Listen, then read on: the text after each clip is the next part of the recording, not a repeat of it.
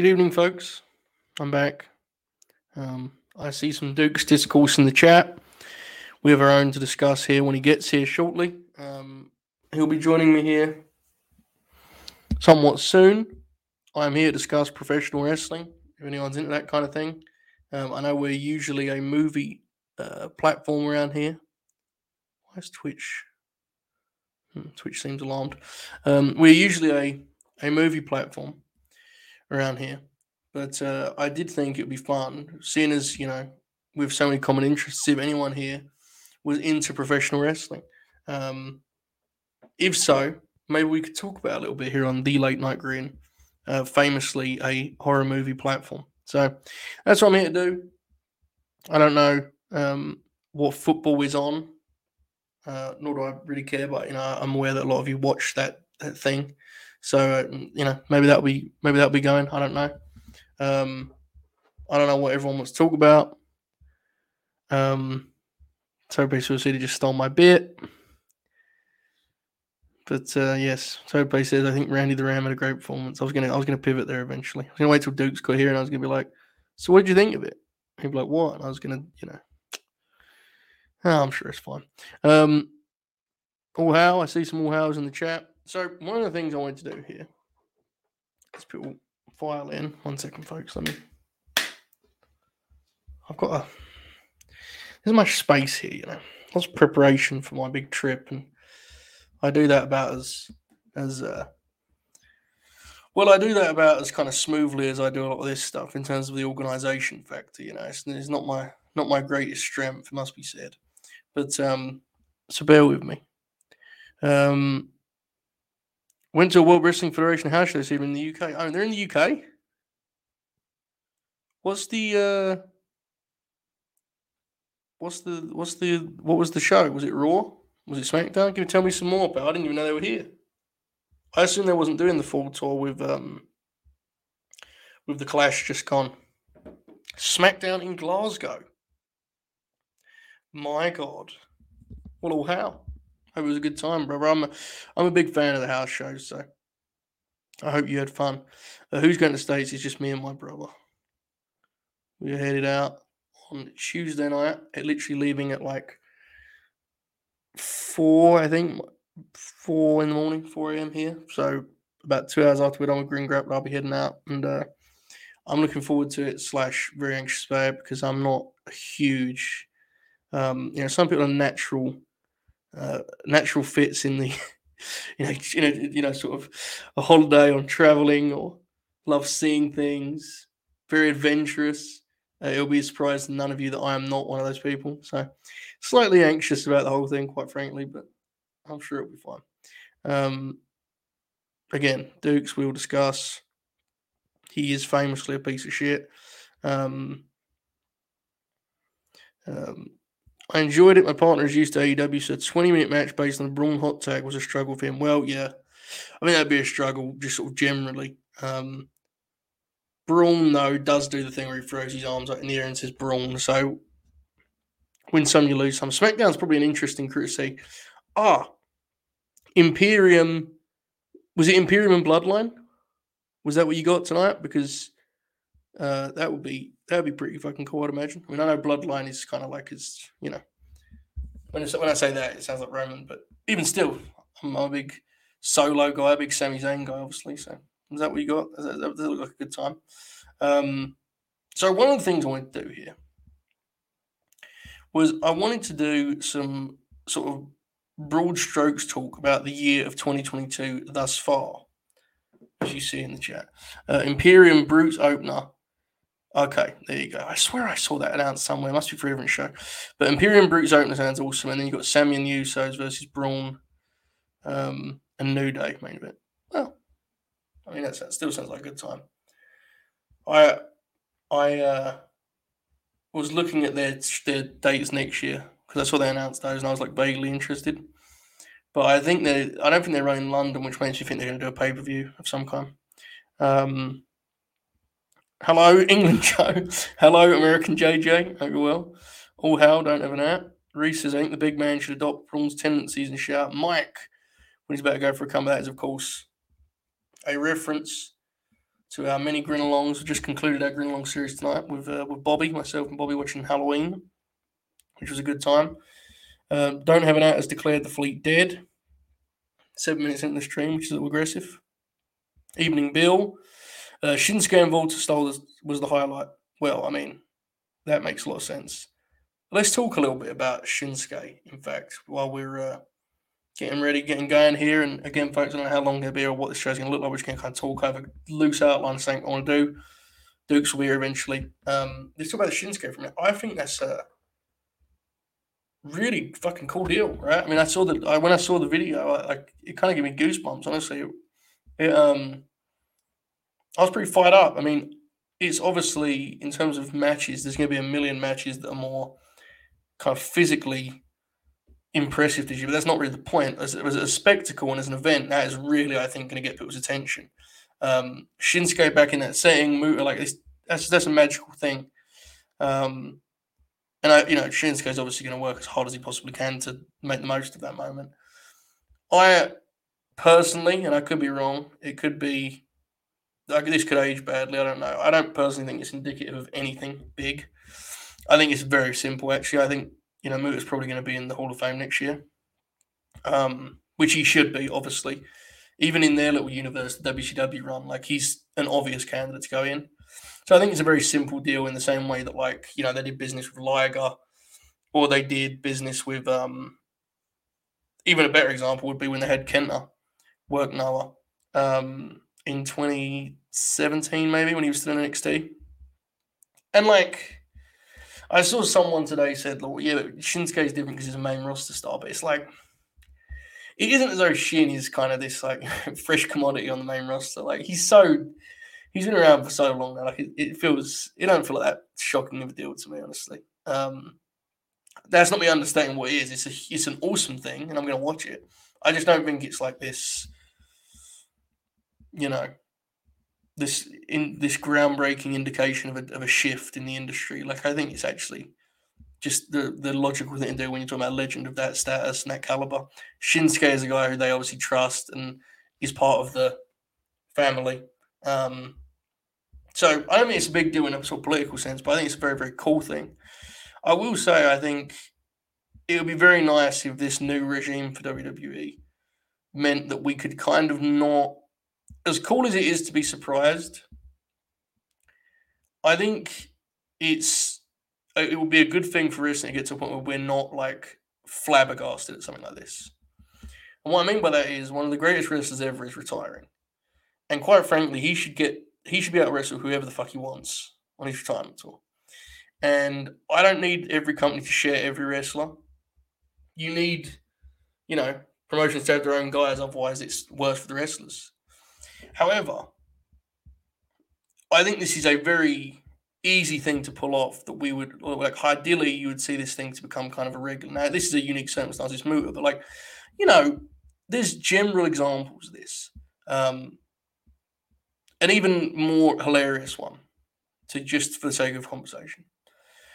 An even more hilarious one was when they did the Cena show and they had Brian send in a video and, whoever else, Paul White, Jericho. And it was like, oh my God. And it's like, wrestling has got to be above that being surprising.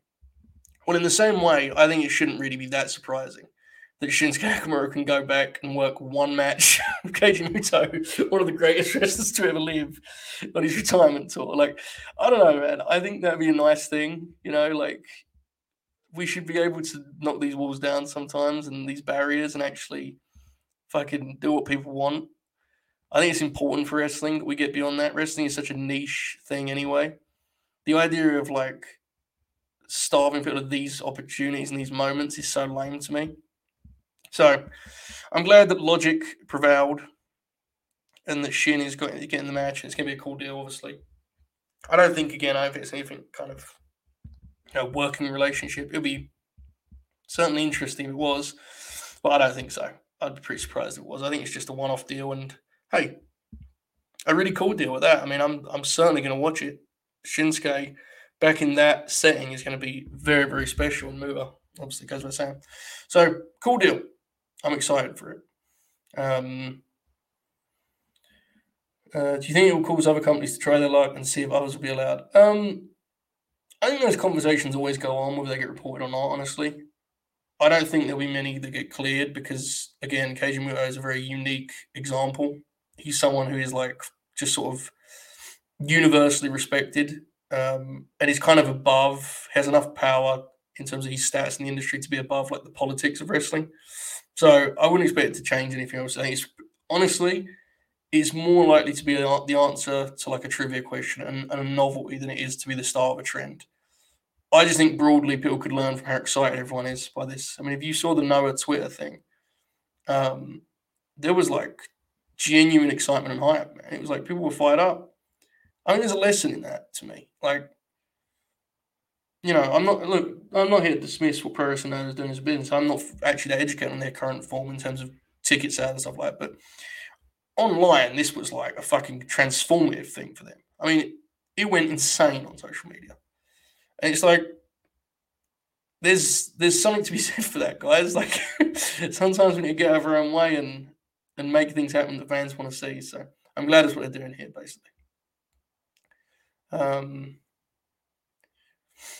Yeah, it'll be interesting. This is the other thing, right? Like, there's obviously levels to it. You don't have, a top guy go and get beat elsewhere, but like someone like Shinsuke, of course, nothing wrong with that. I forgot they taped SmackDown.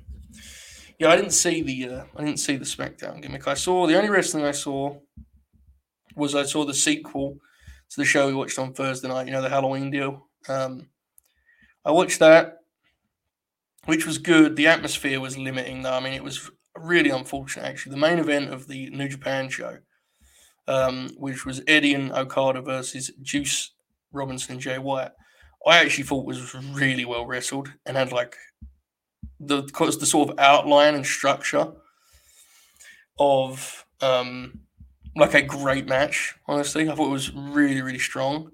Unfortunately, the audience was just like there weren't much there in terms of crowd investment, which was a shame. I mean, they chanted for Eddie and they were into it, but like it didn't have the kind of heat there needed to be a special classic match. It was still damn good. I mean, the wrestling in it was tremendous.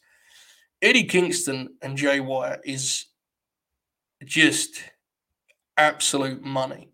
It's going to be hard because it really is something that works better in America. But in terms of the pairing, it makes more sense for him to go to Eddie to go to Japan, which I don't think it works nearly as well there. But the pairing is just perfect. I mean, you've got two guys who talk shit, but in a very, very different way. I mean, Jay is always in control and kind of calculated. Even when he loses his mind, he sounds like he's got some sort of evil plan. And Eddie Kingston is this sort of, like a ticking time bomb. He's just all passion and anger and aggression. So they're just a wonderful fit. They look a complete contrast physically.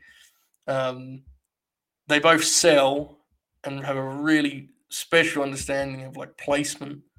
I don't know. I just love watching them going in there and fucking doing the dance, man. I'd love to see them do a singles match. I thought that was great together. Juice looked really good in that match too.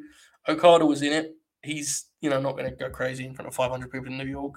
But yeah, man, there was a chemistry between Jay and Eddie, and it isn't something that I'm breaking any news on because you can tell they're into it because they basically shot their own angle with that stuff. I mean, Monty was telling me Jay White was bringing up Eddie in like interviews last week and kind of basically working their own angle because it's an interesting, it's an interesting one.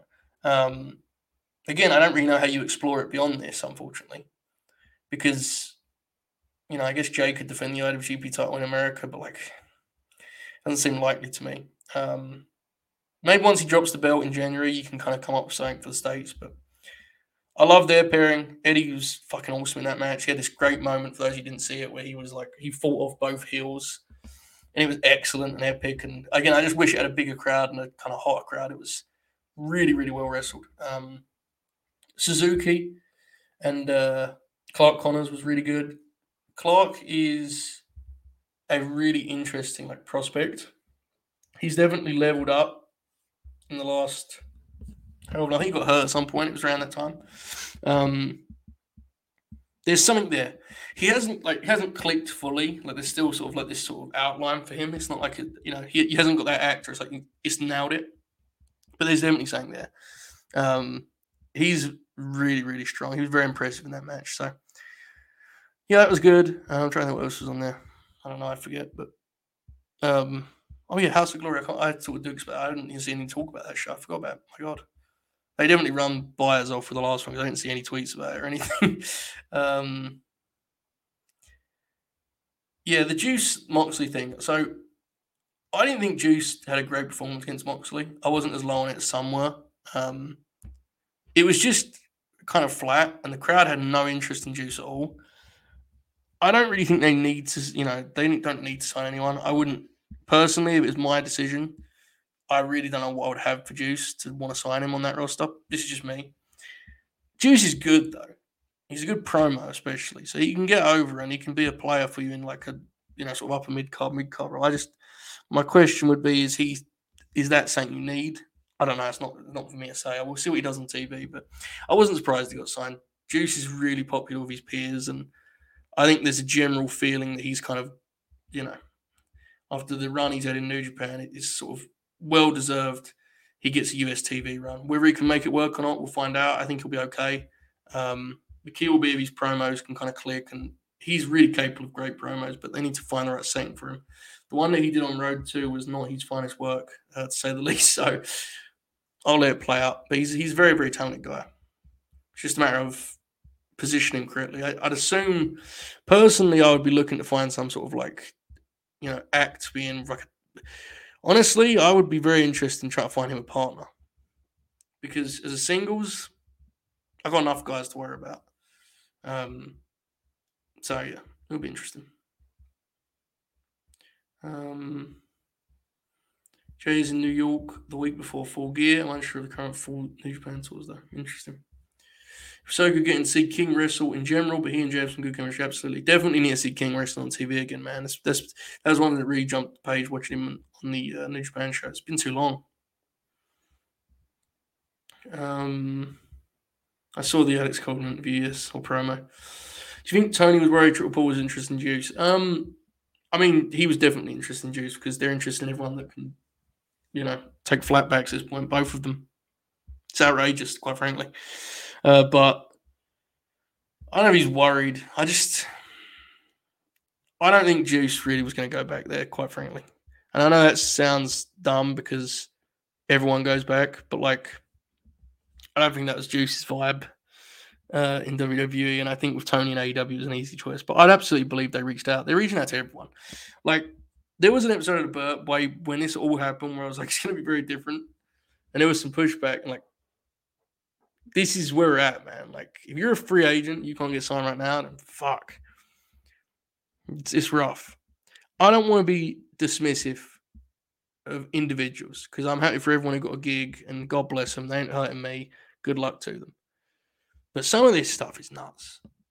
I mean, I'm with all due respect to Emma, to Neil Dashwood, who quite honestly deserves a contract for her work previously, and she got completely, just like completely mistreated, misused the first time. So she deserves the money. Good luck to her. With that being said, her being back for an open challenge spot in 2022 is fucking insane. Like, absolutely nuts. Insane. Unfathomable to me. Because I know everyone does the thing about like, oh, she had the good match with Asuka. And she did. The match was really good. But it's like, I've seen Tenille Dashwood in the last 5 years. Like, she's not done anything. Like, she's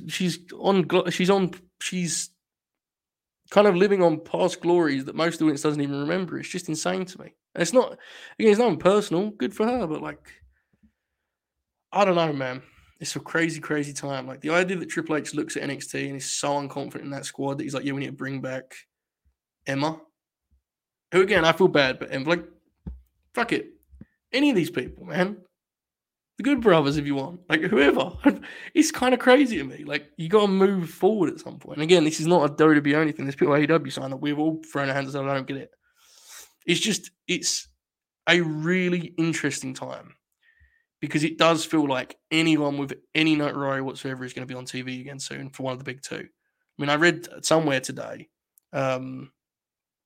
Yeah, to be clear, I actually think the Good Brothers is a totally different situation. I was just trying to be polite because I know everyone knows I like those guys. So I was just trying to be fair. I actually think it's very different. Because, like, you could easily say, well, the Good Brothers didn't have any good work and impact either, but it's like they're a lot more, their run was much more of a real thing than Emma's. With all due respect, it's not, not her fault. She just didn't get to do anything there. Not her fault. Hold on a second, my connection's being bad. Bear with me, folks. I don't know what's wrong with the internet. Can you still hear me? I know that I'm very grainy. Hold up. My God, what's wrong with this thing? Hold the phone, folks. Okay, am I clearing up? What was I talking about? Oh yeah, Emma. Yeah, she's an open challenge, man. It's insane. I don't know. Chelsea Green, that was it. I read somewhere Chelsea Green was coming back, and it's like Chelsea Green is a fine character wrestler, and there's probably something she can do on TV, but like, is there not someone in your developmental that can do the exact same thing you're going to do with her, which is probably have her being like a Mean Girl heel team? I don't know. Yes, the Asuka match was really good. I'm not trying to dismiss that. I'm just like, God, it was 7 years ago. I think the age of some NXT people is the concern. Burning out 20-year-olds by the time they're 25. Roxanne is good enough to be on the main roster, but first match she gets pinned, and the complaint she's being buried start. Oh, yeah, I think Roxanne's probably one you want to be patient with, but like, there has to be someone in the middle. Maybe there's not. I don't know. Josie, if I wasn't in the chat for the Raw Grin, did you legit like Carl and Finn? I thought it was excellent. Yeah, I was really, really good. Hot crowd, really well wrestled TV match. I like that Cole took Finn's leg for the shine. I wish Finn had done something similar for the heat. It was a little bit bland to me where he didn't control. Timing was really good. Crowd was hot. They were really into Cole. I thought it was really, really good. Yeah, great finish too with the Gallows deal and Rhea. So I thought it was really good, but I don't know. I think he got like a decent round. I think Dave rated it, so he didn't think it was all that good, but I thought it was really good. Yeah, like here's a good example. Kaylee Ray and Saray. Like, and it's hard because again, I don't want to like analyze signings. Like, sign who you want. Depending on how you use them, it'll be a good or bad signing. I don't know. It's just generally beyond just Emma. I'm intrigued by what Triple H is doing from a sort of big picture point of view. A good example would be this. Again, this is one that's easier to work because I think everyone knows I like this person a lot, so I'm not saying it's sort of a bias against them. I think Nikki Cross is great. I think she's awesome. I think she's very valuable. She's someone who would absolutely repackage and position in a way where I can use her, in saying that she's valuable in. But like, you can't just close Raw with her because some of us remember she was crazy in NXT and liked that run. But you have to see the forest for the trees sometimes. You know what I mean? I mean, both A shows this week, one closed with Nikki standing tall. The other one closed with W. Morrissey and the Gun Club and Ethan Page standing tall. You gotta choose your hills to die on, brothers. That's what I'm saying. It's great. Some of us are very much aware of these people, but you got to like do some of the middle work sometimes. But I don't know. What do I know? Fallon Henley is good. Yeah, she worked Dark Law. I'm aware. 28, Toxic Attraction. Yeah, there's definitely names. And again, Chelsea Green's a good talent. Emma was certainly very good at one point. I don't know if she still is. I genuinely don't know. But I just think on a whole, I think there are some concerning signs. Now, that doesn't mean, Fed dead. That doesn't mean Fleet fucked. I just think it would be, a good idea to kind of focus on some sort of big ideas. It's great to do little things. It's great to have, this make sure this thing matters more, this person matters more, this repackage this person, this represent this person. It's great. But I would ask, what is the most interesting thing on all of the shows? And I'm interested, like, seriously. So Dynamite. MJF's the most interesting thing on Dynamite. With that in mind, Was it necessary to do the angle they did on Wednesday? It might be. We don't know. Not criticism. It's just asking a question. We'll find out in about a week or two, and we'll see. What is the most interesting thing on Raw? Chat, feel free to answer, because I'm not saying there's no answer or a wrong answer. I'm genuinely interested in what you guys think, because I don't watch it closely. So my guess would be, legitimately, my guess would be, I haven't got a guess. What's the most interesting thing on Raw, folks? I'm intrigued. Because to be clear, AEW's got, I think they've got a top two. I think they've got Max and the Jericho thing, which your mileage may vary. So it's not like they've got, like, fucking all these great arcs. Some of the stories on AEW TV are very weak. But I'm just intrigued what people that watch Raw more than me think.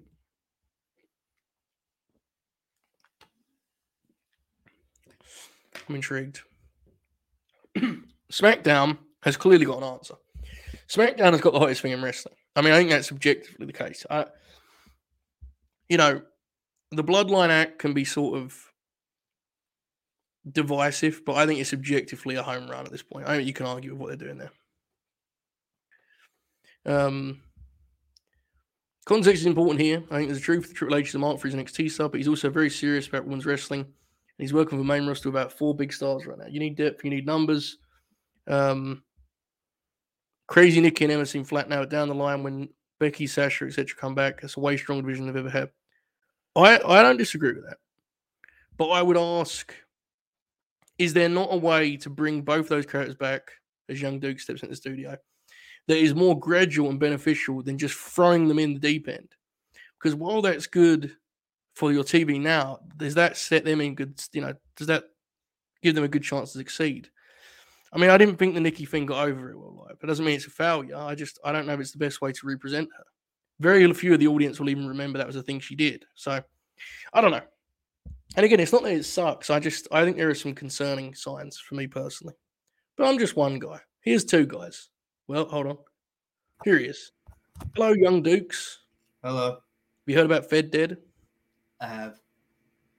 I heard everything's dead. I heard wrestling's dead. Well, sometimes it comes across that way. It's the sort of the issue of being, a wrestling conversational content maker. Yeah. Are you wearing a CM Punk shirt? Yeah, I found it. I couldn't find it that other stream around when I looked for it. That's pretty problematic, Dukes. Yeah, that's okay. You supporting a criminal on the show? Mm-hmm. Did you intend for it to be a political statement? Yes. 100%. Well, fair enough. Dukes, what's your favorite film on Raw? That's a good question. I don't know who's on Raw. Is Bobby Lashley on Raw? I don't know. I want to be clear before we do what we're going to do here, Dukes. I don't watch so closely. I'm not saying it's bad. I just have some concerns, generally about Triple Paul. Anyone that's listened to me for a long time knows that this is not new. I have many concerns about Triple H and his instincts. I think he's done a good job. I just think there's some slightly questionable things. Anyway, how you doing, kid? I'm good. You sure? Yeah. Very tired. Just returned from work. Who did you wrestle tonight? You'll find out. Wow.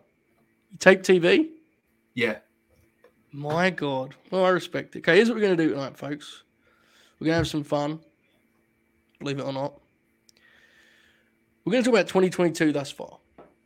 We have 2 months left. So we're close, we're about a month away from award season here where everyone gets to do their articles about top 10s, top 20s, top 30s, top 50s, you know the deal. So I wanted to kind of get ourselves a nice position here. This is going to be myself, Dukes, and you in the chat. So here's how we're going to do this. I'm going to ask a question. We're going to bounce around. We're going to find some candidates for each category. And we're going to just kind of talk about the year as it has been thus far. It has been a very interesting year. It was this year that Cody Rhodes left AEW. That was this year. It was this year that CM Punk concluded his feud with Maxwell Jacob Friedman, won the World Heavyweight title, got injured, returned, lost the unification match in 3 minutes, returned, won the World Heavyweight title, called everyone dumb, got into a fist fight, got injured, and vacated the World Heavyweight title. Yes. That was this year. Ring of Honor was bought by All Elite Wrestling. True. That was this year. What else happened? Did anything good happen? There was some good stuff, right? John Moxley was good. The Blackpool Combat Club happened this year. Yeah, that's true. Forbidden Door. Forbidden Door. That was June. Yeah, I watched it last night. Vince McMahon was toppled. Yeah. Vaguely recall that. Takeshita became the hottest wrestler in the States. Claudio Castagnoli won the big one. Chris Jericho became the Ring of Honor champion. I was there. Low-key tried to fight someone at WrestleMania weekend. Yes. The FTR were fucking having classics. The Young Bucks got arrested. Kenny Omega saved the dog. True. Yeah, good year. So, firstly, before we do any of that, how was House of Glory? A lot of fun. I was expecting the rest of the show to kind of be like, but it wasn't actually too long. It was only like 5-6 matches. Mm-hmm. It was good. Loki and Shingo beat the fuck out of each other. It was awesome. Did Key do a job? Yeah. Wow. Respect. He didn't wear the Hitman gear either. What did he wear, tights? Just like blue, like trunks. He wore shooter trunks. Yeah. All right. Dude, he's like jacked. Oh, yeah. He could kick the shit out of you, bro. Oh, yeah. I didn't say you. Well, he was like, we were like right next to the entrance, and he was like coming out, walking towards us, and my dad like opened his mouth, and I fucking hit him. I was like, no. Good. Yeah, don't say anything. Okay, good call. Yeah, how long did him and Shingo go? Did they put some time in, or did they just sort of sprint, big lad? They were the main event, actually, which is the best. Wow. It was pretty. It was like, I'd probably say like 15-20 minutes. How long did Briscoes and Aussie Open go? How good was it? Probably like 25. It was really fucking good. Yeah. It's unfortunate. I didn't see any talk about it, so I don't know. I haven't seen any like reviews of it. I'm sure it was. I mean, the Briscoes don't take it easy. They're fucking animals. No. You know? Yeah, they're crazy. And obviously, Aussie Open are new enough that every match they go for it. So, well, I'm glad you had fun. Seems like it was a better show than last time. Much, yeah. Much better. Wow. Are you a loyalist now? Are you a House of Glory stan? No, but they announced the next show. They just put the date on the screen, and then it went black, and then it just said Kenta. And Kenta's going to be at the next show. Oh, yeah. Shoot's got to travel. I have to fucking go now. Shoot's got to do a trip to the States for the States to New York for this. I just consider Ohio not to be America. All right, cool. That sounds awesome. Our British friend confirmed Shoot is going to have to head over. Kenta, man. I hear he's pretty good. Yeah. He's okay. Have you ever seen his match with Zack Sabre Jr. from the G1? I have. I actually know a guy. I know a guy who wrote a review of it. No. The chubby British guy on Wrestle Purish. You know, the one on that worldwide show? The one who looks a bit like Corden. Yeah. Yeah. He's a little annoying, but he does some good stuff. He's all right. He left the TNA run out of a Samoa Joe article once. No fucking way. Who would do that? That's when he became relevant. The TNA run. That was his big run. He was there for 10 years. I know. He's fucking journalist. That's why we're the rival firm of wrestling media. Yeah. Can't be trusted. All right. 2022. Who is the professional wrestler of the year as of October 30th, 2022? Chat, you give your answer, Dukes. I think we know where we're all going to go on this, but for the sake of conversation, lock it in, brother. Who's your pick right now? Jon Moxley. Okay, Jon Moxley is on the board. I think this is going to be the consensus pick. I think he's kind of got it wrapped up, especially because he wrestles on TV every week, so there's no chance of him letting it slip. Yeah. The chat, as you can see there, is unanimous. I'm not seeing there's literally not one pick for anyone but Jon Moxley. Yeah. So I think we all agree that in 2 months' time, Jon Moxley will be crowned the professional wrestler of the year. There is some Sami Zayn love that has appeared. Fair. Sami Zayn definitely deserves some kind of award. Oh, yeah. I don't know if it's wrestler of the year necessarily because I don't know how many matches there are. Yeah, he's just like grinner. He's a grin, you know. Oh yeah. That segment on Friday was something else, man. Jason, that was very good. Jason is coming with Billy Oz, famous bruv, Will Ospreay, who is certainly going to get some votes, I think. Had a big year in terms of match quality. So, okay, Moxley is the pick. Now, here's what I want to do to kind of give some range to this. and chat, you're gonna have to help us here because Dukes and I don't watch professional wrestling. True. WWE Wrestler of the Year, just so we can kind of get an idea of the space, the scene. So if we have Moxley as the Wrestler of the Year, and they say that's obviously the AEW representation. WWE, who's their best wrestler of 2022? Chat, give me your answers. Dukes, I know you don't watch closely, but who would be your instinctual response? Probably Cody. Cody. That's Bro, honestly, he was actually a contender before he went down. He had a really good run. Yeah, he was having a great year because he Hell had in the a Cell semi match. matches. Fucking rules. And he started the year with the semi match, so he had true. He had 3 great matches. He had a genuine case until he went down. It's a shame. Sheamus is getting love. Bobby Lashley's getting love. Seth, Bianca. I'm intrigued. There's a few different picks here. Sheamus is really interesting. Carl's a good candidate, yeah. Sheamus is really interesting because I would be intrigued how deep his catalog is, Yeah. I've seen the Gunther stuff. I wasn't really watching him closely before that this year.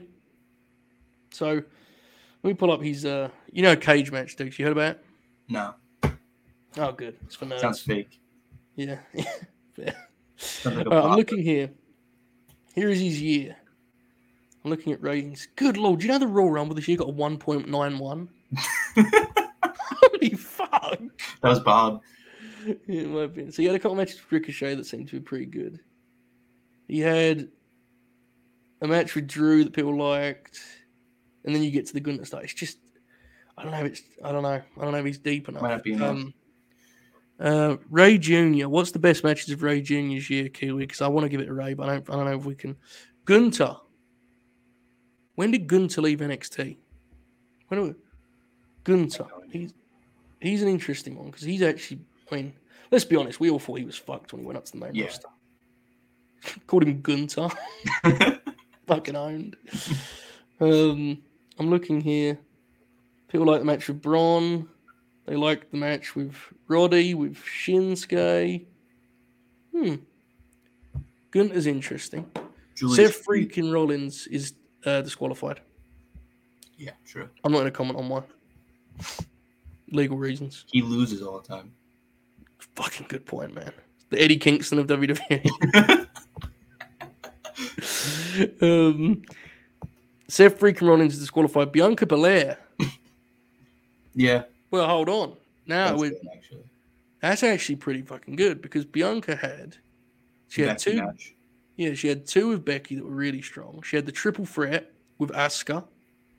She had the trios match in All Japan with Alexa and Asuka on her team. She had the Bayley ladder match. I didn't love, but it was still good. She had some decent ones with EO. I'm talking myself into this here, Duke. So where do you stand on this Bianca Belair business? I've only seen the Becky matches, but I really like them, especially the WrestleMania one. So okay. I'm willing to pencil in Bianca Belair. Is there any objections to this in the chat? Please speak now. Forever hold your peace. Up next is your sweet spot, Dukes. We're going to talk New Japan up next. There you go. I know you're a big fan of that photo of the guy, Nakanishi when he's like this. Did you Photoshop Chris Jericho's face onto it? I did not. I can't. I still haven't got over the fact that on the Grin on Thursday, we did the Jericho bit, which we've done a lot about, he's like the toughest man in the world. Like every Chris Jericho story is him just being like the coolest, most awesome fucking badass backstage. Yeah. And we were doing it, and then an hour after the show ended, there was just a new version of the story. And to be clear, I absolutely believe it's true. I have no doubt it's true. But it's just funny the way these stories always appear with Chris. It just rules. I wonder where they come from. The MVP one will never be topped, right? When he was I don't argue with jobbers, and Dave was like, MVP was yelling and screaming while Chris had this witty stand-up. It was fucking amazing, man. All right. Let's put Bianca Belair in here as the World Wrestling Federation representative. I'm going to go out on a limb, chat, Dukes, and say that Ospreay is the New Japan league leader. anyone in the chat has any conflict with that, please speak now, because I'm thinking about this here genuinely. He's New Japan. Well, obviously, everyone that fucking the top guys in New Japan, they compile their 4.5-star matches easily. But with the AEW stuff on top of it, Ospreay just feels like a natural fit. I just watched the Orange Cassidy match last night again. It's a great match. Awesome. Yeah, so and as good as Orange is, that is an incredible fucking Ospreay performance. He's amazing in that match. You got that match. You got all of the stuff he did with Aussie Open and AEW. You got the Dax Harwood match on Dynamite that kicked ass. Mm-hmm. It feels like Ospreay is kind of the obvious New Japan selection. Again, chat, if there's any other names from our way, we may or may not be familiar with their year. But for right now, we've got Jon Moxley. The order would probably go Moxley, Ospreay, Bianca Belair, if we had to have someone from each territory, you know? All right. Now we have some wild cards. Let's have some people that have not worked in any of these promotions. Is there anyone we can muster? I've seen it in the chat. Speedball has got to be in there, right? He's got to get some love. He's had a great year. How much Speedball have you watched generally, Dukes? I'm intrigued. I saw the Mox match, Mm-hmm. the Takeshita match. Oh, yeah. Which was fucking awesome. Mm-hmm. I saw one from Impact. I forget who he wrestled, but he's had some good ones in Impact. Yeah. Yes. I mean, it's a shame that unfortunately it feels like that's the part of his game people seem to see the least of, which is kind of bizarre. But he's got to be on here. He's had a big time year in terms of like what he's meant for his career. I'm really intrigued what comes of Speedball as a professional wrestling star. Clearly, he's a great fit for what he is right now. I'm fascinated by what he looks like on AEW TV, I can kind of see it. The only problem with that is they have so many guys. WWE one is like, he may be the wrestler I can least imagine on their TV of guys that are good, you know? Yeah. Like, what the fuck does that look like, man? Like, and then you kind of wonder how does his career go? Where does he go? He may not want to do any of that stuff. Maybe AEW is the fit. I don't know. It's just they have a lot of guys. It's interesting. I don't know. Speedball will be a kind of intriguing story moving forward. But he's had an excellent year, as mentioned. You mentioned another name Chuck brought up too. Mm-hmm. Takeshita. Yeah. It goes without saying, right? I think, he may be the wrestler who has increased his stock the most in 2022. Yeah. For those that knew, they were speaking of him. There were some folks that was kind of not into his work as like DDT's ace, but he was generally, sort of revered by people that had seen him. But for those of us that were unfamiliar, my God, what a year he's had. What's been your impression of Takeshita throughout 2022, Dukes? You can tell from the second you see him that he just gets it. He fucking rules the way he hits the ropes. Yeah, he's a beast. He is. He's very unique physically, right? He can do some spectacular things while doing things that really they aren't spectacular in terms of the concept. It's the way he does them. He can. You mentioned hitting the ropes. He's big clothesline. He does. He's spectacular. He's almost certainly going to be a guy you see in AEW a lot. So I think he needs to be on here. So we've got Moxley, Ospreay, Bianca, and Takeshita. Now let's double up a little bit. Who would be your second name from AEW? So you got a couple candidates would be Jericho, Dax. Hangman had a really good first half. He did, yeah. It's not his fault. He just didn't get booked a lot. Yeah. I think, who am I forgetting? There's someone else in AEW that people want giving love to. But he missed some time. Missed a lot of time, yeah. And also he doesn't wrestle a lot, Yeah. But the match he did have fucking ruled. Oh, he's great at what he does. He's it's not even a criticism, right? It's just some wrestlers aren't built for that prize necessarily. Dragon has had a fucking sleeper year. I can't believe we got robbed of him in fucking Blood and Guts. I know, yeah, it's a shame. That does fucking suck, man. Yeah, you're right. Dragon's in his match catalog kind of rules, but it feels like he's been in the background so much, Yeah. He did have that match with Jericho where they just kind of rolled around for 20 minutes. True. Punk was having a fucking great year, bro. Yeah. Seriously. It's easy to forget that. Remember when Punk was wrestling on TV regularly? He had that weird match with Penta where they oh my God. He tried to do that fucking Rana off the top and just fell down. It ruled.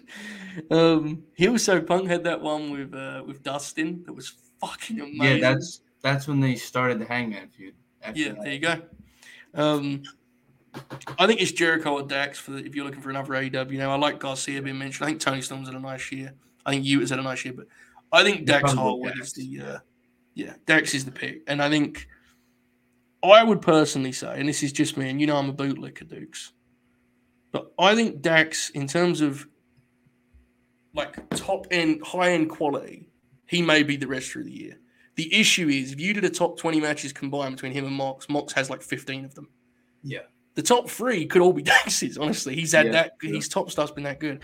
But Moxley has been he's had the output. I don't know, though. Mox has the Punk match. True. That Tanahashi match. Yep. The Bryan Revolution match was fucking great, too. He has Anarchy in the arena. Blood and guts, if you want to count that. Basically, here's the best way to put it. In quantity, he's on a different level to Dax, obviously. Yeah. And his quality is comparable enough that it's just you can't pick Dax over him. Like it'd be one thing if he was having 3.5-star matches, but his shit is just fuck. He's had such a great year. Moxley's kind of a lock. But Dax, I think it's easy to forget where FTR were a year ago. I mean, they finished last year with the trios match, the Christmas show with Punk in the tag. We had the face paint on with Sting and Darby, and that was great.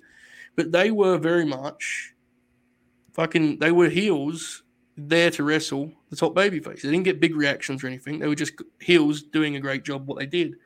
They're now some of the hottest babyfaces in wrestling, most over it babyfaces. So, huge year. What stands out for you when you talk about FTR? I mean, they're a lock for tag. So, what do you think? FTR's 2022, dudes. What stands out? Obviously, the Briscoes matches, both of them. The first one more so, but the second one is where the Discord voice chat was born. So yeah, that's cool. That's a good one. The Bucks match on TV, the Aussie Open match, obviously. I mean, all the Dax singles matches too. Dax Adam Cole was really fucking good. Really good, yeah. Good call. I wonder how deep Dax's catalog is for this year. Dax and Cash was this year. Yeah. Dax and Punk was this year. Remember that singles match they had? That was really good. He has got a case. I just think Moxley's had such a strong year. Yeah. This is another one, by the way. FTR versus Punk and Moxley. Yeah. That was incredible. Remember when we all thought it was Samoa Joe for like 5 minutes? Amazing. Yeah, it was like Jay Shell's first. I remember she was doing Dynamite that night, and it was like her first show on the Grim. Like, first show officially as part of the Grim. It's really funny. She was like bummed out on my behalf. I was like, oh, the match fucking rolled. Who cares? Yeah, no, they've had a huge year. I think, honestly, Dax is unfortunate that he's done this on the year that John Moxley's had that year, honestly, because I agree. He's had a killer year. Any other names, chat, that you'd like to throw at us, please throw them our way now. We'll talk about them if we feel the need. Dukes, any names come to mind for you, mate? Anyone else you'd like to show some love to on the wrestling category? No, I think we hit all the big ones. Yeah, hit the big ones. I'm intrigued by any other kind of Pac sleeper year. Pac's always good. The problem with Pac is it feels like he vanishes a lot, Yeah. Mark Davis. Maybe he should be like the breakout guy. Everyone's favorite wrestler now, Mark Davis. Fucking rules, yeah. Yeah, he's great. He did a bunch of 10 times. He did? Yeah, he rules. Did he do, did you see his promo on New Japan when he had the glasses on? No. Bro. I couldn't decide if he looked like terrifying or ridiculous. He had like these little glasses on. He looked criminal, man. It was insane. Swerve is a sleeper pick. Swerve has had a huge year from a career perspective. I don't know if he's had the matches to be like in this thing, but in terms of guys that have like improved their standing in the industry, he's had like a transformative year for sure. I assume this is like your first year really watching him, right? I guess. Yeah. I mean, I've like seen stuff from NXT. Yeah. But like consistently seeing him, it's my first full year. So he came in March. He got started as a babyface, and they very quickly put him into that feud with Hobbs and Starks, and that put him and Keith together, and they've been together since. He's really upped a gear as a heel, and I think everyone agrees he's kind of one of the most important guys for AEW. Honestly, like he's special. He wrestled Darby this year, didn't he? Yeah, on Rampage. Ricky's cost him right on Rampage. Yeah. Yeah, he's had a great year. I think next year will be the one to look at in terms of him being a wrestler of the year candidate because he'll probably have more singles opportunities. Yeah.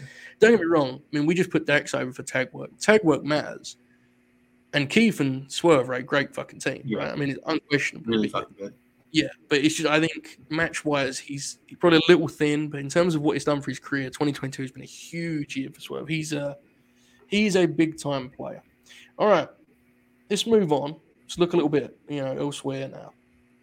Let's look at matches now. We talked through a lot of them there. When I say to you, and just your gut feeling, chat, this is to you, this is to Dukes as well. Your match of the year in 2022 thus far is what, Dukes? Hangman Bryan 2. Which was the first week of the year, yes. right? Yeah. Hangman Bryan 2. That, of course, was the half an hour around that time, right? The sequel to the Raw. Bloodbath. Almost felt like a shootout, fight to the death almost. Fucking weird. I mean, I was there for it, so that's probably why it's my number one. But unbelievable match. Yeah, as we'll get to this. There's some good ones in the chat here. I do think your pick is a victim of when it happened, in the sense that I think people think it was so late. I mean, it does feel like a long lifetime ago. Yeah. What else on that show? Do you remember? Was that the one when they won the tag belts? The Jurassic Express? That's Phoenix got hurt. Ruby and Jade, which didn't go as planned. That's one way of putting it, boss. Yes. Several reasons. That's fair enough. There was a really shitty Jericho in 2.0 segment where he kept calling him Pinhead and Blockhead. And he kept saying it and put the mic out and the crowd didn't say it. Wow. That's funny. Sure, it's fine. Yeah. He was still shitty babyface. So they opened that show, right? Yeah. That was the first TBS show. Mm-hmm. Unbelievable match. In a lot of ways, it feels like the end of that era of Bryan and AEW. As weird as it sounds, it was only 3-4 months, but there was that stretch where he felt like he was having a great match every week. Yeah. Mm-hmm. Not because he has bad matches now, but because it isn't. When he first came in, it was honestly ridiculous. It was he was cheating the game. Yeah, he would just wrestle he won Wrestle of the Year in 2 months. It was fucking insane. Man. It's probably the best run I've ever seen with my own eyes. Yeah, and I got really lucky because I saw 2 of them in person. So, what was the other one you saw? The Kenny match. Oh, of course, yeah, fresh, yeah. And the John Silver match. There you go.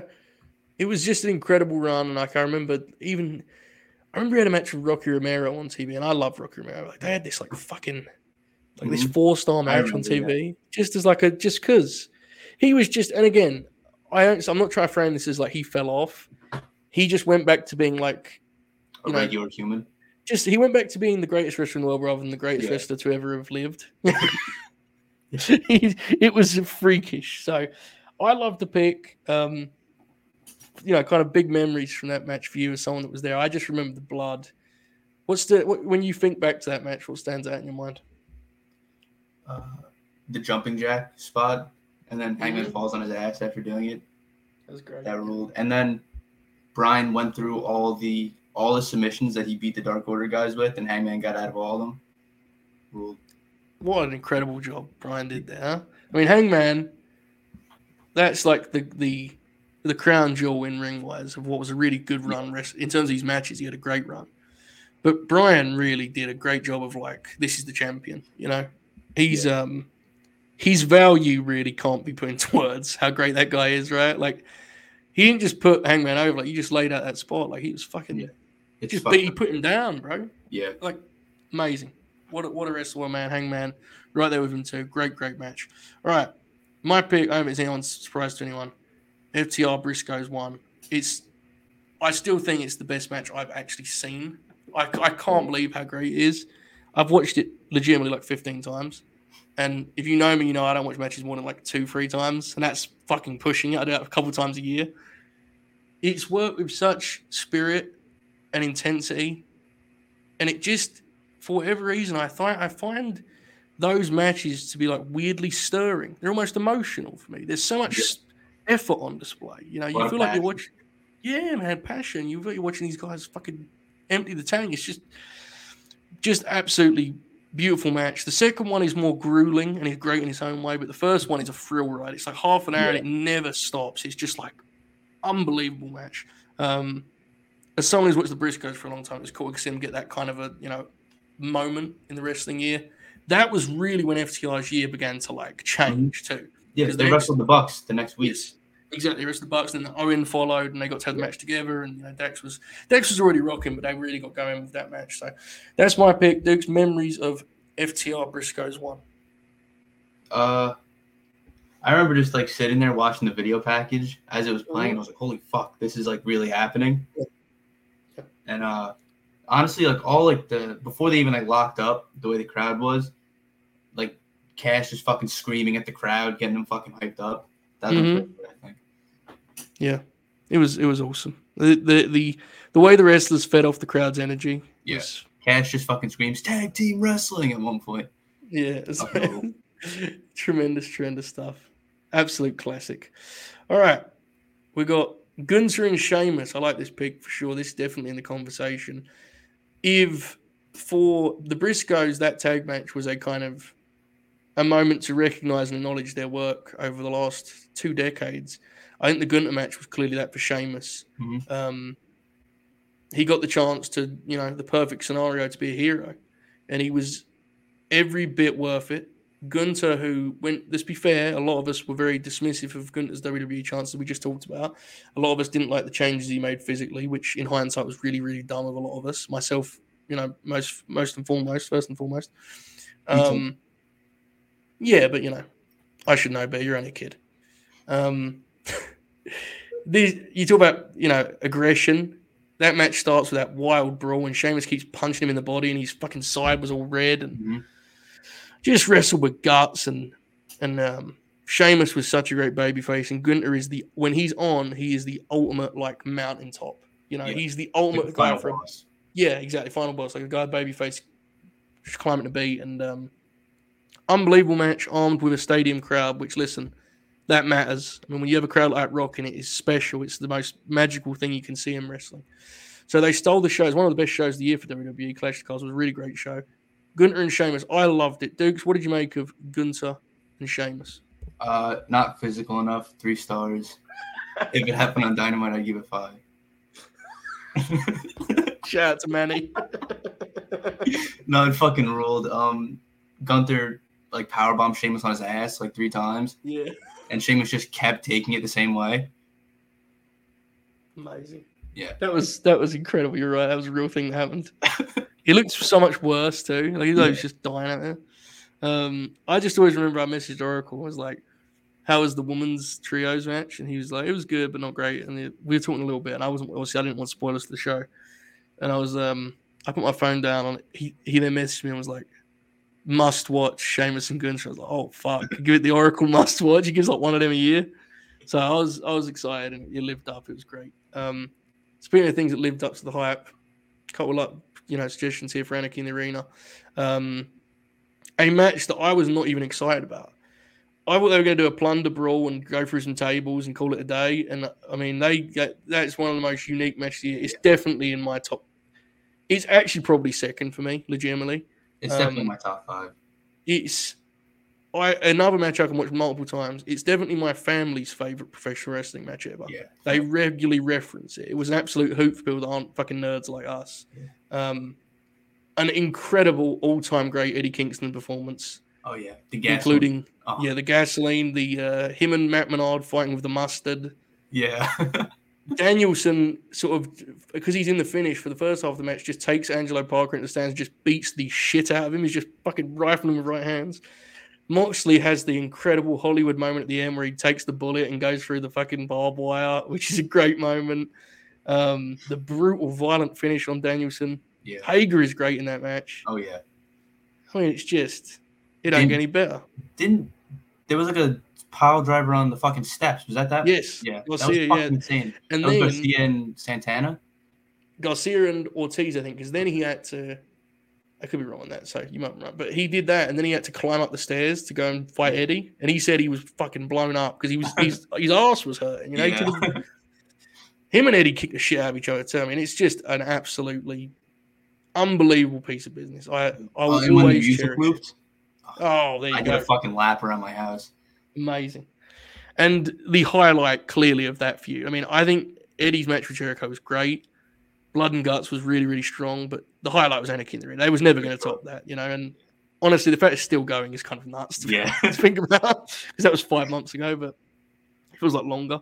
Anarchy in the Arena is certainly, not only is it a pick for me, it's the most unique match. Because in a time where everyone does brawls and wild fights, that one actually felt like a brawl. It was like crazy. Mm-hmm. So, Anarchy in the Arena, it fucking ruled.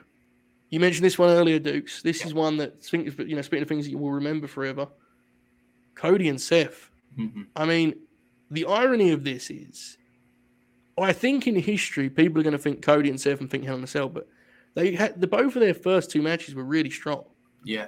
The first match was great in a sort of spectacle way, but it was a little bit clunky. The second match that was unbelievably good. The one from, I think, Backlash. Yeah, WrestleMania Backlash, I'll say. But Hell in a Cell is the one that will be remembered most because of the kind of iconic visual of Cody in there with the, wearing the wound, so to speak. Unbelievable moment, special match. Dukes, what are your kind of memories of experiencing that very unique riot? I remember it starting. Mm-hmm. It's starting, and Seth came out in like the Dusty gear, and I was like, I'm gonna fucking hate this, because he was doing the laugh and shit, and I was like, oh no. Yeah. And then it was Cody beat him with one arm. The way he lifted up the fucking hammer, all triumphantly. Oh man, he's the best, isn't he? Yeah, he fucking rules. Yeah, for the love of the game. Wrestling's better for having a guy like that in it. He tweeted for the love of the game that day. What a fucking hooper! It don't get any better. Special match. Again, I actually think the second match is probably their best match, but you got to nominate the Cell match because it's just one of the more like, it's just insane to watch. It's like uncomfortable and gruesome, but you can't stop looking at it. Mm-hmm. I find it hard to even describe the appeal of it without finding myself sounding like a sicko, but I just thought it was unbelievable. Look at this. Look at Monty. This was 10 minutes ago, right? He said, holy shit, is that your but who's the jobber?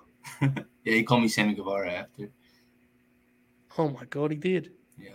Sammy Guevara isn't real, so I don't really know what that means. I've heard that, yeah. He's a little bit aggressive, isn't he? Yeah, British. True. Fuck him. Brock Lesnar, Roman Reigns, SummerSlam. I like this suggestion. It wouldn't quite make my like top end, but it was a complete fucking hoot. And I think the biggest compliment I can give it, Dukes, is that people left it with a fond memory when in reality it's easy to forget. When they booked the match, everyone was like, not again, we can't do this ever again. Sure. And then by the end of it, everyone said, actually, that fucking rolled. Yeah. So are you on board with it, Brock and Roman? I mean, again, I don't know if I'd have it in my top tier, but it was a fucking blast, wasn't it? Yeah, it was fucking crazy. There was a tractor. He lifted up the ring with a fucking tractor. Yep. That's it. Unbelievable. Really. And Roman took that incredible bump. They did the big like action movie bump. Amazing. Yeah. This one, I would have higher personally. Bianca Belair and Becky Lynch.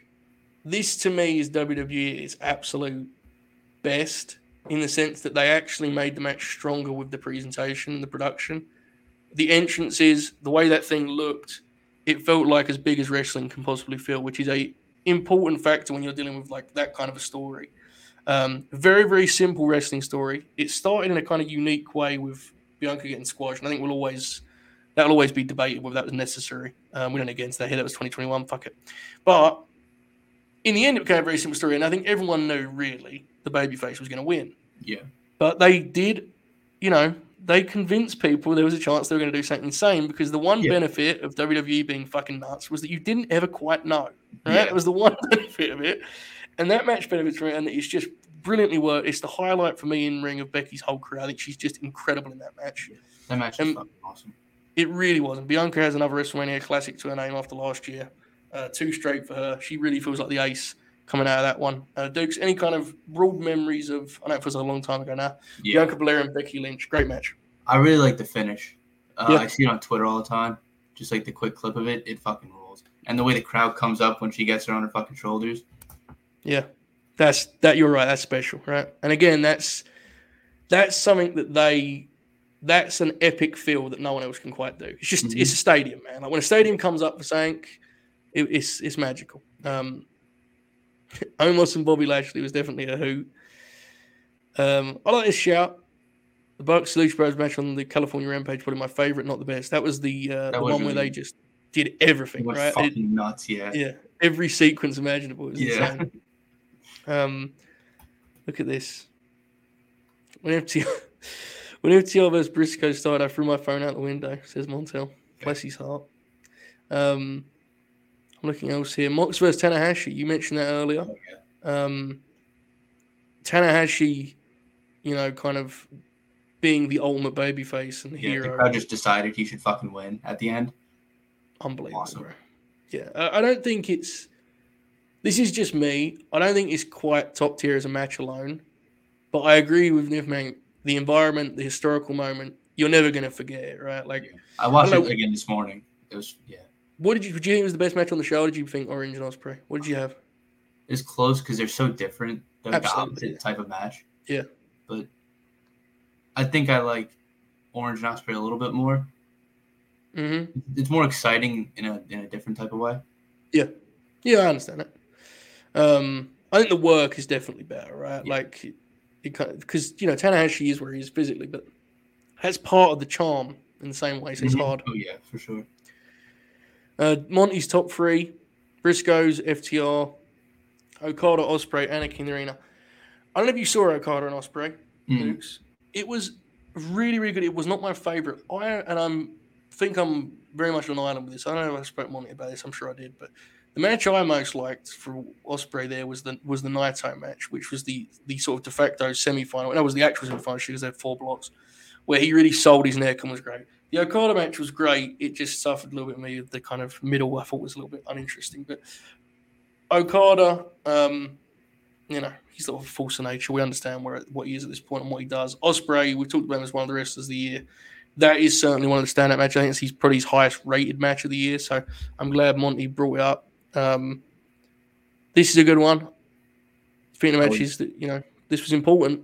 Swerve and Our Glory are a great team. I spent an awful long time saying, Dukes, I did not think the Acclaim were capable of a 20-minute pay-per-view match. That's exactly what they had. Blew me away. I mean, it was probably, I think Punk Moxley was more my flavor, but I mean, it was the match the crowd most enjoyed at the pay-per-view, either this or the Trios final, right? So, Acclaim, Swerve and Our Glory, anything on that one, Dukes? They just kind of the way the crowd just came up with a chant on spot, fucking ruled. Mm-hmm. Max, like everyone knew Bowens was really good, but that was like the moment where Max Caster was like, oh, he can do it. Absolutely. I've seen some love of someone else that I forget who. Oh, there it is. Hangman Takeshita, which was really nice. Mm-hmm. Big moment for Takeshita. Strong team match. Takeshita has a few of those. The Moxley one. The Claudio match. The Claudio one, which I think was probably the best one, actually. Yeah.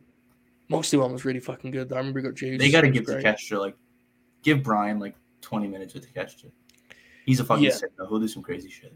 I agree. Takeshita he's honestly a really interesting guy to build the TV around in some way. He should kind of wrestle regularly, I think, on TV when he comes back. And now, obviously, you can push him now, right? You can bring him back and have him win. Yeah. Yeah, it'll be interesting. I've not yet seen Ishii and Ren Narita. Oh, it was really fucking good. It was? Tell me about it. Tell me about Ishii and Narita. Tell me. Ren Narita they literally do Ishii and Shibata match, basically. Yeah. It's fucking incredible. And we watched in the Discord. The best part of it was Reese going fucking crazy. I never heard the man so fucking loud. Tremendous. God bless. You also saw in the Discord this one, right? Desperado and Drink Aside. This was, I've still yet to see this beyond clips. This got crazy hype at the time. Yeah, it's fucking insane. It's easily the best death match I've ever seen. It's wildly uncomfortable at points. Jun Kasai put a fork in his own head at one point just because he felt like it. He just went and fucking stabbed himself. Yeah. I respect that. SB is an incredible babyface. He wore all white and great wrestler. Yeah. Great fucking wrestler. John Moxley, Wheeler Yuta is a good call. Oh, yeah. We just talked about the Swerve and Our Glory match for the Acclaimed and how it kind of was a big deal for them. I mean, Yuta was doing good, but that Moxley match changed his career. That might be my favorite Mox match of the year. I wasn't expecting it to be that. Yeah. I think mine was probably the second Punk match, but this is in the conversation for sure. This was, and it was a game changer for Yuta because, he literally has not got a bad reaction in the arena scene. And he's just so over. It's an insane moment because the graphic came up and I was like, all right, this will be cool. He'll be in the group. This will be nice because I thought it was going to be the Bryan and Yuta match was good. It was really good, but it wasn't a fucking war like it was with Mox. Absolutely. You literally made him. Like, when he kicked out of the fucking second Death Rider, I was like, oh, Yeah. yeah, he's the fucking guy. One of the best matches in Rampage history, too, right? Gotta easily, be. yeah. Gotta be. Feels like I'd like to go Cody, Sammy, the ladder match. Mhm. Absolutely deserves a mention. It was fucking insane. It was not my favorite because it did suffer for me slightly from the Cody having 3 matches in one match thing that he does sometimes, like as a They box set. opened it like a Yeah. regular match. Yeah, fucking. Yeah, he's that, and that's kind of. I've kind of talked myself into like enjoying that part of Cody's game. Like he's just sort of insane. He's just weird. He just does. He just likes enough different wrestling. He just merges them in some sort of weird sandwich. Mhm. But there are spots in Cody and Sammy that are like, mind blowing. The way they open the match is fucking hilarious. Yeah, well, They just like run the ropes. the thing that's why. But Sam, that's definitely worth mentioning because that got crazy buzz at the time. Yeah. It does feel like a lifetime ago, so I'm glad you brought it up. I'm looking here at the chat, seeing any others. Dukes, I know you're a big Joshi guy. Tell me about this one. Well, actually, I watched Julian Suzuki, you piece of shit, and it fucking ruled. Yeah, it was awesome. I saw it too. I tweeted about it. They beat the shit out of each other. Yeah. I was a bit of a dick. I wouldn't have done it if I actually knew about Joshi. I was trying to like blame you for our ignorance. It was amazing. It was very, very emotional. Very emotional. Oh yeah. Maybe the most emotional match of the year in terms of like outwardly so. Yeah. I mean, I'm a great big fucking pussy, so I get emotional on a lot of things. But that match, they were feeling it. You know what I mean? Yeah. And I knew nothing about really either of them. I knew Julia, but I don't think I'd ever seen a match before, and I just got it right from the start. Yeah. FTR Bucks 2 definitely deserves love. There are many people I respect that prefer that to the Briscoes match, which is like a lot of people do. I don't think it's quite that level. I put it between the first one and the second one. Yeah, I get that. It didn't quite reach that, but it was really fucking good, and Bill was there live, so God bless. I mean, it's an incredible match. Bucks, working as the heels, it seemed to unlock a new gear for the pairing. I mean, we talked about FTR's year, and I think it is pretty worth that coming. I mean, I think for me personally, it would be their 4th best tag match of the year. Yeah, which just tells you what I think of their year rather than what I think of the match. You know what I mean? Like it's what it is. It's not anything on that match. Good call here from Kiwi. Oh yeah. Wheeler. Then Regal getting in the ring and fucking southpaw and like circling him while he's on the ground. Incredible. Unbelievable. Yeah. I like this.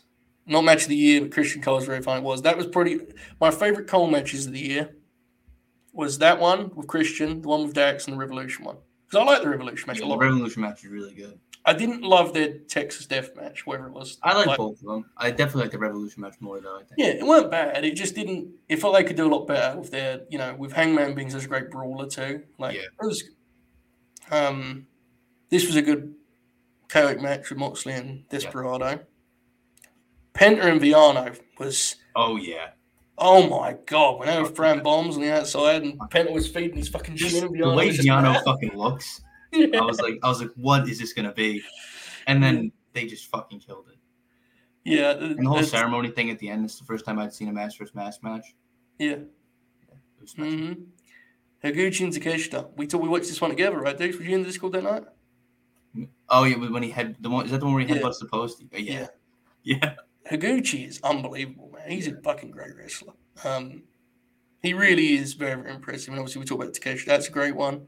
I agree with this about Takeshita on AEW TV, 100%.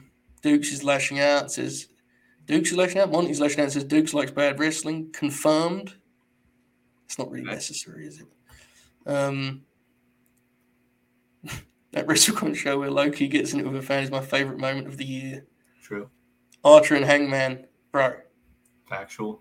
That was a fucking blast, man. When Dan Lambert came out, I was like, it's over. Fucking pack it up. And then he cut the ropes off, and I was like, oh, fuck, we're cooking. Yeah. I remember that angle they shot when, do you remember when Hangman came out on TV and Lambert interrupted him? And the whole time I was just like, oh, fuck. Yeah. Yeah. It's over. I actually completely co-signed this. And I think we should have brought this up about Moxley's best match of the year. Oh, yeah. This match with Jericho when he did when he first did the Lionheart thing was incredible, man. Like, and it was also, unless I'm mistaken, I think that was one of JR's like last great AEW call where he was like really into it because obviously he loves Jericho and Moxley. But Jericho, he has like a connection to, right? Yeah. Watching him roll back years, that was like that was And a then special. Punk came back after that. Yeah, JR was fucking awesome for that too. That was special. And I know I'm biased, but I do think Jericho and Eddie deserves a match. That match was killer, man. From Revolution, Yeah, not the Bob one. The opener at Revolution was an incredible match. It started with a fucking head drop suplex. It was an amazing match. So, yes, this is a great visual when his head hits the buckle and gets shoot busted open. He had Mox in the walls for the entire commercial break. Yeah. You're right, he did. Yeah. It ruled. How's no one brought Punk MJF? Oh, I was surprised. I had Punk MJF from Revolution in my top 10 AEW pay-per-view matches ever. And some people reached out to me and said they didn't love the pay-per-view match. I think I like the Chicago match better. Yeah, I'd have to rewatch them. I would say that rivalry, that rivalry is probably the rivalry of the year, right? Yeah. I would assume. For sure. I don't even know what really I'd like to be. We'll get to that one in a second. I thought the Dog match was great. I can see why people prefer the Chicago match. I think they're both awesome. So I think it's very much, I think it's worth bringing up for sure. All right, let's pivot here slightly. We had a lot of answers there. Yeah. That was actually really fun remembering some of those matches. I enjoyed it very, very much. Let's go to rivalry. I'm intrigued, chat. What do you think on this one? Because as I said it, I was thinking, am I forgetting something obvious? Because the problem would be WWE doesn't have, it isn't really a rivalry. Their top thing is just the bloodlines in a sort of, the baby faces are kind of just, they come and go, right? There's rotation. You can't really say Roman and Brock because while it was the rivalry for them, it's been done and, it's difficult to vote that way. I think Eddie and Jericho had a real case until the way it ended. I think people unfortunately, that's how it works. It undoes a lot of good work, which is a shame. I'm looking at Eddie versus Jericho, Punk MJF. It feels like Punk MJF is kind of FTR Briscoes. FTR Briscoes is interesting. The problem with FTR Briscoes is did they do enough trimmings to make it right? Do you know what I'm saying? All the stuff that was on YouTube though and shit like that. And Twitter, if you get one of the Briscoes fucking Twitter videos. It's just the reason I guess it's hard is because they did the deal where after the first match they kind of, they had the big handshake deal. So the second one it very much felt like they needed to draw a house and so it's not that it doesn't count. It's just it doesn't feel the same, right? Mm-hmm. I would give some love on the WWE front to Becky and Bianca because Mm-hmm. I don't think it's on the level of, Punk and Max. I think both matches were tremendous, and I think they did some nice angles along the way. The second one was kind of undercooked, so he isn't going to win it. But Wardlow MJF is a really good fucking call. It is yeah. I think obviously MJF's whole first half of the year. Yeah, because the way the Punk stuff transitioned into the Wardlow stuff was fabulous. Incredible. Yeah, that was fabulous. I think Punk MJF is the easy number one because it started last year, but it really got rolling. It picked up, yeah, because it was still obviously as I said they did the Christmas match with FTR, so it was already underway, but that was the match where they didn't touch. So they started on Thanksgiving. There you go. Yeah, so that's the easy number one. Yeah. In terms of the others, MJF Wardlow's hard because the Wardlow segments are so good though. Yeah, in terms of the angle, it's best one, I think. Yeah. The belt shots one where Wardlow just no sells all of them. Yeah. Segment for segment, honestly, you could argue it's as good, if not better, than Punk for hit rate. The problem is there is really no matches, right? You have the one match and it's squash, which is where it should be. It's just hard to judge that in comparison to one where you had two longer matches that were kind of significant. I'm trying to think of. I think Punk and Moxley did some good business together. It was very short. Bryan and Jericho, but the first match kind of sucked. Yeah, and it's hard because it also just feels like an extension of something else, right? It doesn't feel like it's like if I said to you, "Why do they hate each other?" It's like I don't know, man. Like we could do like the first up to Blood and Guts BCC versus Jericho Appreciation Society. Yeah. I like this one. I like this one a lot. Yeah, that's really good. That's really good shit, actually, from Kiwi, because that isn't just a series of matches. They've had like angles within there, you know, and they've had. That's a really good call, Bryan and Garcia. I'm actually right because those matches I should have brought up earlier. The third match is in my match of the year deal. Like it was for me too, probably. Yeah, it was unbelievable. I mean, the first one and the second one were so different. First one was kind of heatless because Garcia hadn't got over yet. The second one was this sort of, dramatic, emotive tale with Danielson selling the concussion and all that stuff. Mm-hmm. And the third one was this sort of marriage of those matches. And it was unbelievably good. That might be one of the best Dynamite matches of the year. I think so. Definitely. Yeah, I think so.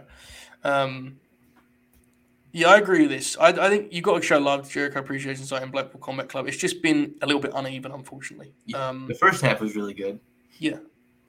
It's just not that it's bad, but Best way I put it would be, it's a feud that has allowed for some really great TV, and there's been a lot of good matches that came from it. Even this week, there was 2 really excellent matches that came from that feud. The issue would be from a narrative point of view. It's been a little bit messy, hasn't it? Yeah, it's very spread out. Yeah, and like there's some people just sort of come in and out of it, and it's just hard. It's not that it's been bad. It's just I think that's what limits it at the top a little bit. It's definitely worth mentioning for sure. All right, I want to do this now before we sort of wind down here on this wonderful Sunday evening. How are you tonight, Duke? You enjoying this so far? I'm good. Yeah, it's very hot in my house, but I'm having a good time. Really? It's absurdly hot in here. Why? I have no idea. Isn't it like October? Something's broken. I should probably fix it, but we'll figure it out after. Good. All right, good job. I want to kind of talk. We've got into some of them. Our favorite stories of the year. So, for example, this would be where you would say Swerve. For example, just as an example of what I want to do here, I want Chat to get involved in this. Swerve kind of announcing himself as a big-time main event player in wrestling is a story. Not so much a news story like old pervert gets thrown out of World Wrestling Federation.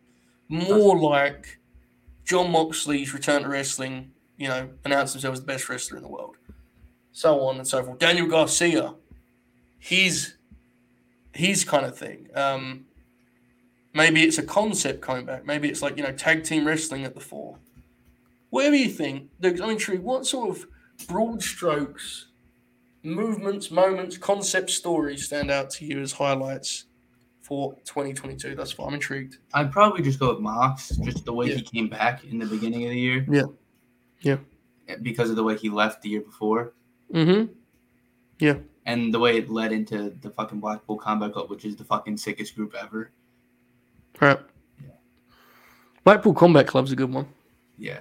That's a fun one. Yeah, it's interesting, man. There's been a lot of really cool deals throughout the year. I think Forbidden Door in itself is one, right?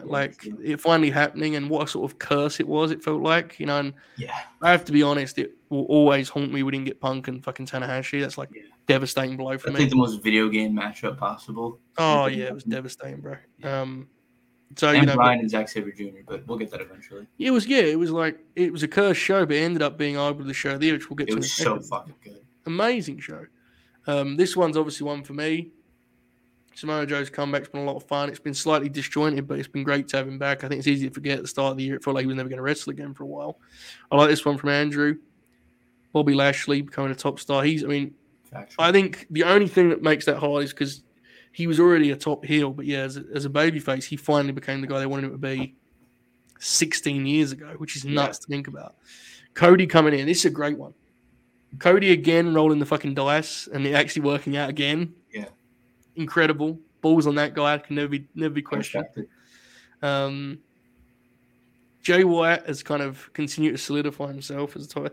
There's been a lot of cool ones, man. I'm sure there's been some not so fun ones and some negative ones that I'm sort of removing from the memory. But yeah, I think for me the the kind of most impressive story was Moxley, as you said. Yeah. You know, he is our wrestler of the year right now. But I think it's easy to kind of also look past what the role he's seemingly taken as part of the promotion. Yeah. I mean, he's not only like the top guy, he is AEW now. Yeah. He feels more so than almost anyone. It's like, I mean, the promo after All Out is fucking ridiculous. yeah, right. About being the guy taking the shot. Mm-hmm.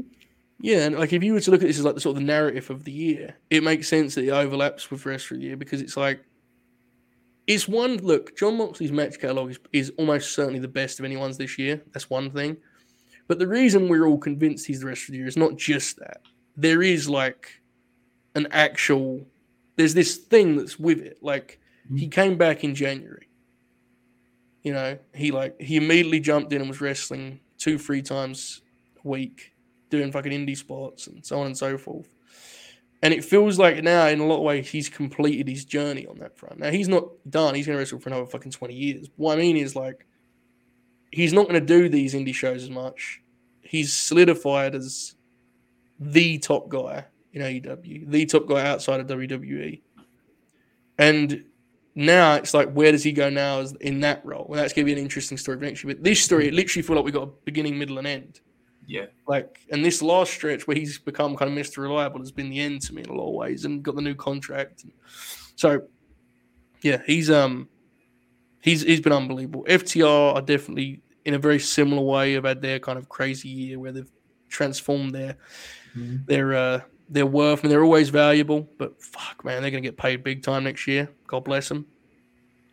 There's, in terms of interesting stories, WWE's sort of bizarre transformation has been interesting, right? I mean, I know a lot of people feel many different ways about it, and we talked about it even before you got here, Dukes, and like, I know you kind of walked in on it. Like, I'm not a big believer in Triple H, but clearly it's a more optimistic place than it was. I think that's undeniable. Yeah.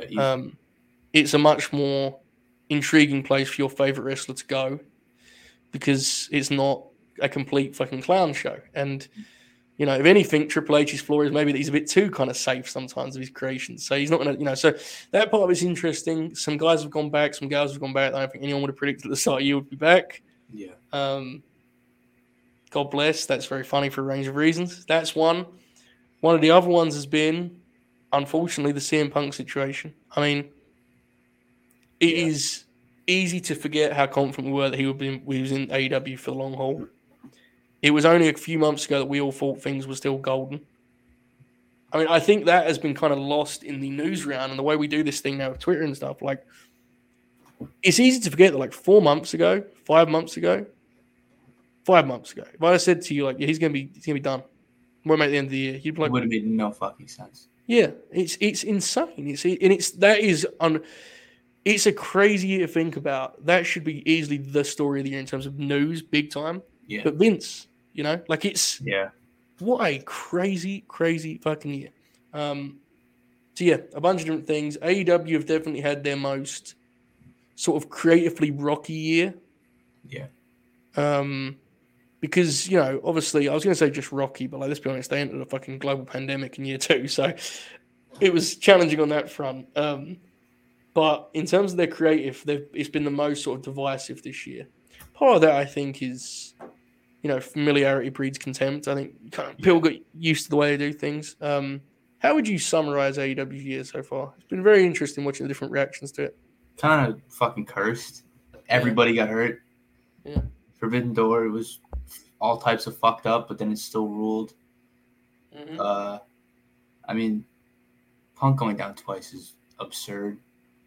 Yeah. Especially the first time he got injured by a fucking guardrail. And then, Nuts. It's literally only one top guy hasn't got injured. It's Moxley. Yeah. Because Hangman just went down. Bryan went down. Mm-hmm. Punk went down. Oh, Jericho. No, Jericho had his fucking... Jericho, he died, didn't he? When was that? Was that last year? When? Oh, no, I think that was... Yeah, no, I remember. That was... I think Jericho nearly died at one point, man. I think that was the end of last year. Okay. King got hurt with the fucking orbital bone. Mm-hmm. Joe went and done a movie. Max left because Yeah. that whole deal. Adam Cole got hurt. It's fucking crazy, man. Like, yeah, it's wild. Yeah, I think the last month or so has been very interesting. It looks like they've kind of steadied the shit. There's some things they do that like I would change, but that doesn't mean they're bad. You know, they've had a pretty strong month for TV AEW. So Oh yeah, it's interesting. I think WWE since is All Out, it's been fucking awesome actually, except for that one really shitty that show. 1 week. Yeah, Yeah. No, I'd screw you. I mean, I think MJF, while I have a lot of fun at his expense because he's Shane Douglas, he clearly gives them. I want to know how much he does creatively because, like, it can't be a coincidence that his stuff always feels different to everyone else's in terms of like angles. Oh yeah, I think he has a lot of input on it. Like it's old school wrestling TV, you know. He's a fucking nerd. He's a bigger nerd than any of us. Well, it's not carried away. I don't know. You got yourself a mirror there, son.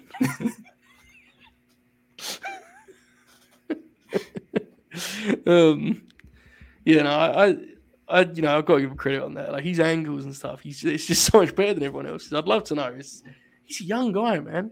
Young guy. Yeah. Okay, you mentioned Forbidden Door. This gets this here. Event of the year, pay-per-view of the year, show of the year, whatever the fuck. Mm-hmm. Is that your pick? Forbidden Door? Check in yours too. Yeah. Easily. Yeah, I think so. I think Revolution was very good. Revolution was really good.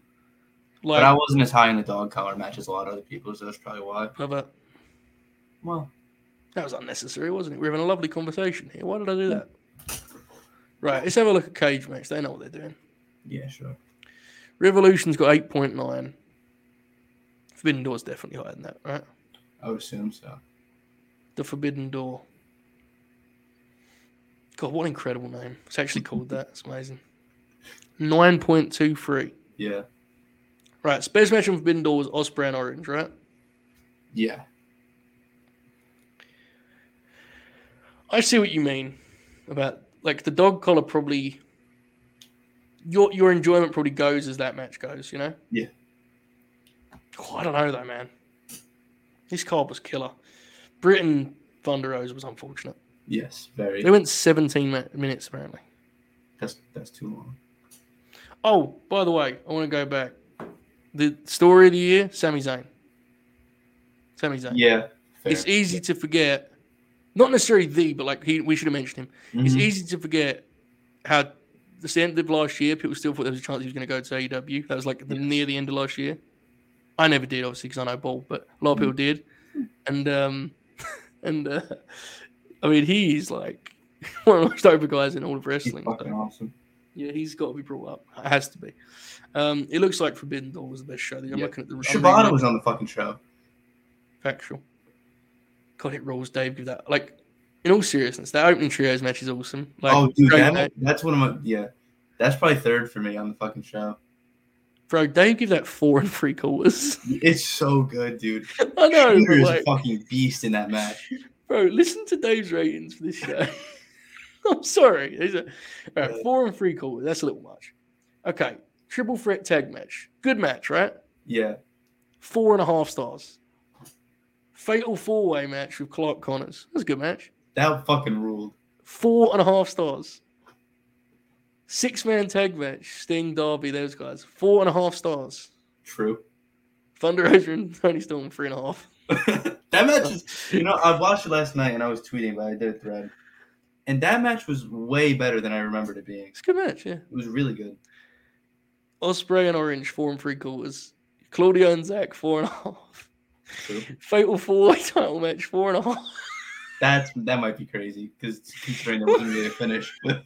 Bro, Moxley and Ashley 4.5. This has got to be if you add these up. There's no way there's a card even close to this, right? Yeah. This is fucking insane. He has like 8 matches with 4.5 stars. What a king. God bless him. Shout out to Dave. I know he's watching.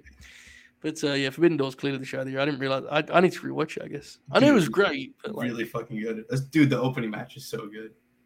I need to rewatch especially fucking Shooter. Because everyone was kind of like on Shooter, like, and that match. Yeah. Fucking crazy. Bro, I don't even think there's a wrestle purist with that high because the only advantage that has is some of those the fucking one of them's got like a 7-star match on it. So, Yeah. but like they generally the undercards are not that crazy. The first match got 4 3/4. Like that's fucking nuts, you know. Yeah, it's pretty cool. Forbidden Door. So, would you agree Revolution is 2? Yeah.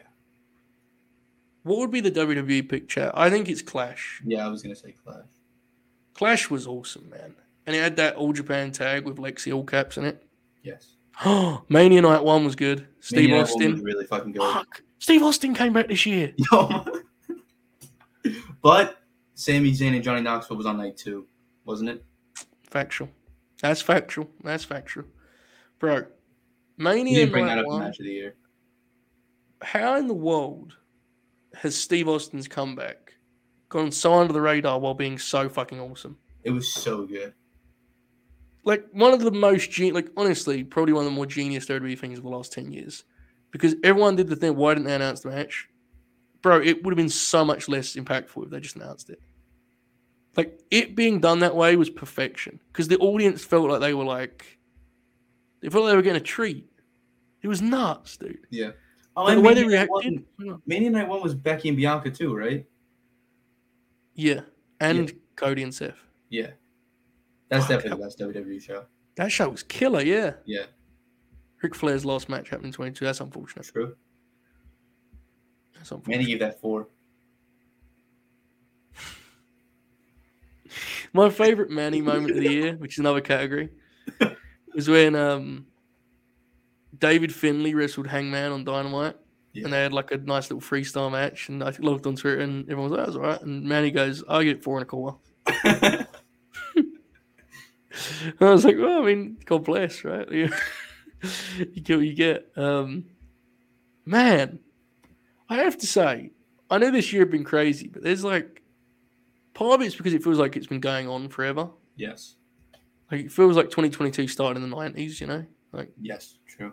Which is definitely exacerbated for me personally because, the Grim became my sole platform in January, and I feel like I've done approximately 4,000 shows on the Late Night Grim this year. Probably close. We've had 8 incarnations this year, 7 different catchphrases, so that's part of it. It says more about us than wrestling, to be clear. That isn't me. That's me criticizing us more than anything else. But I mean, look at you, kid. You were a young lion. You're still a young lion, but you started taking flatbacks this year, working matches, main events. It's been a hell of a time. The Discord is now good. Yes, I've left, but it's good. You know, I had to quit. You left again? Social. I'm not on anything anymore, bro. Yeah. I do Twitter circle tweets. I don't do it. I can't do it. Yeah, you like those? There's about 10 of you in there, bro. I don't worry about anyone else. And when I say use, I don't mean the chat. I mean 10 people. Consider yourself privileged, kid. People pay good money for that. Speaking of such, you owe me money for that. It's 8 by 10. All right. Where does House of Glory High Intensity 9 rank? Great question. Great fucking question. Was there any good matches on that show? I don't remember. Was that the one with King? Yeah. That was good. Not great. I was there, but you know. Yeah. You give it 4.5, didn't you? No. No, that match was that was definitely my favorite match tonight, even though it was 8 minutes. It was good. Fucking old. Yeah, it was really good. Eddie's had a really good year. They haven't used him as of late.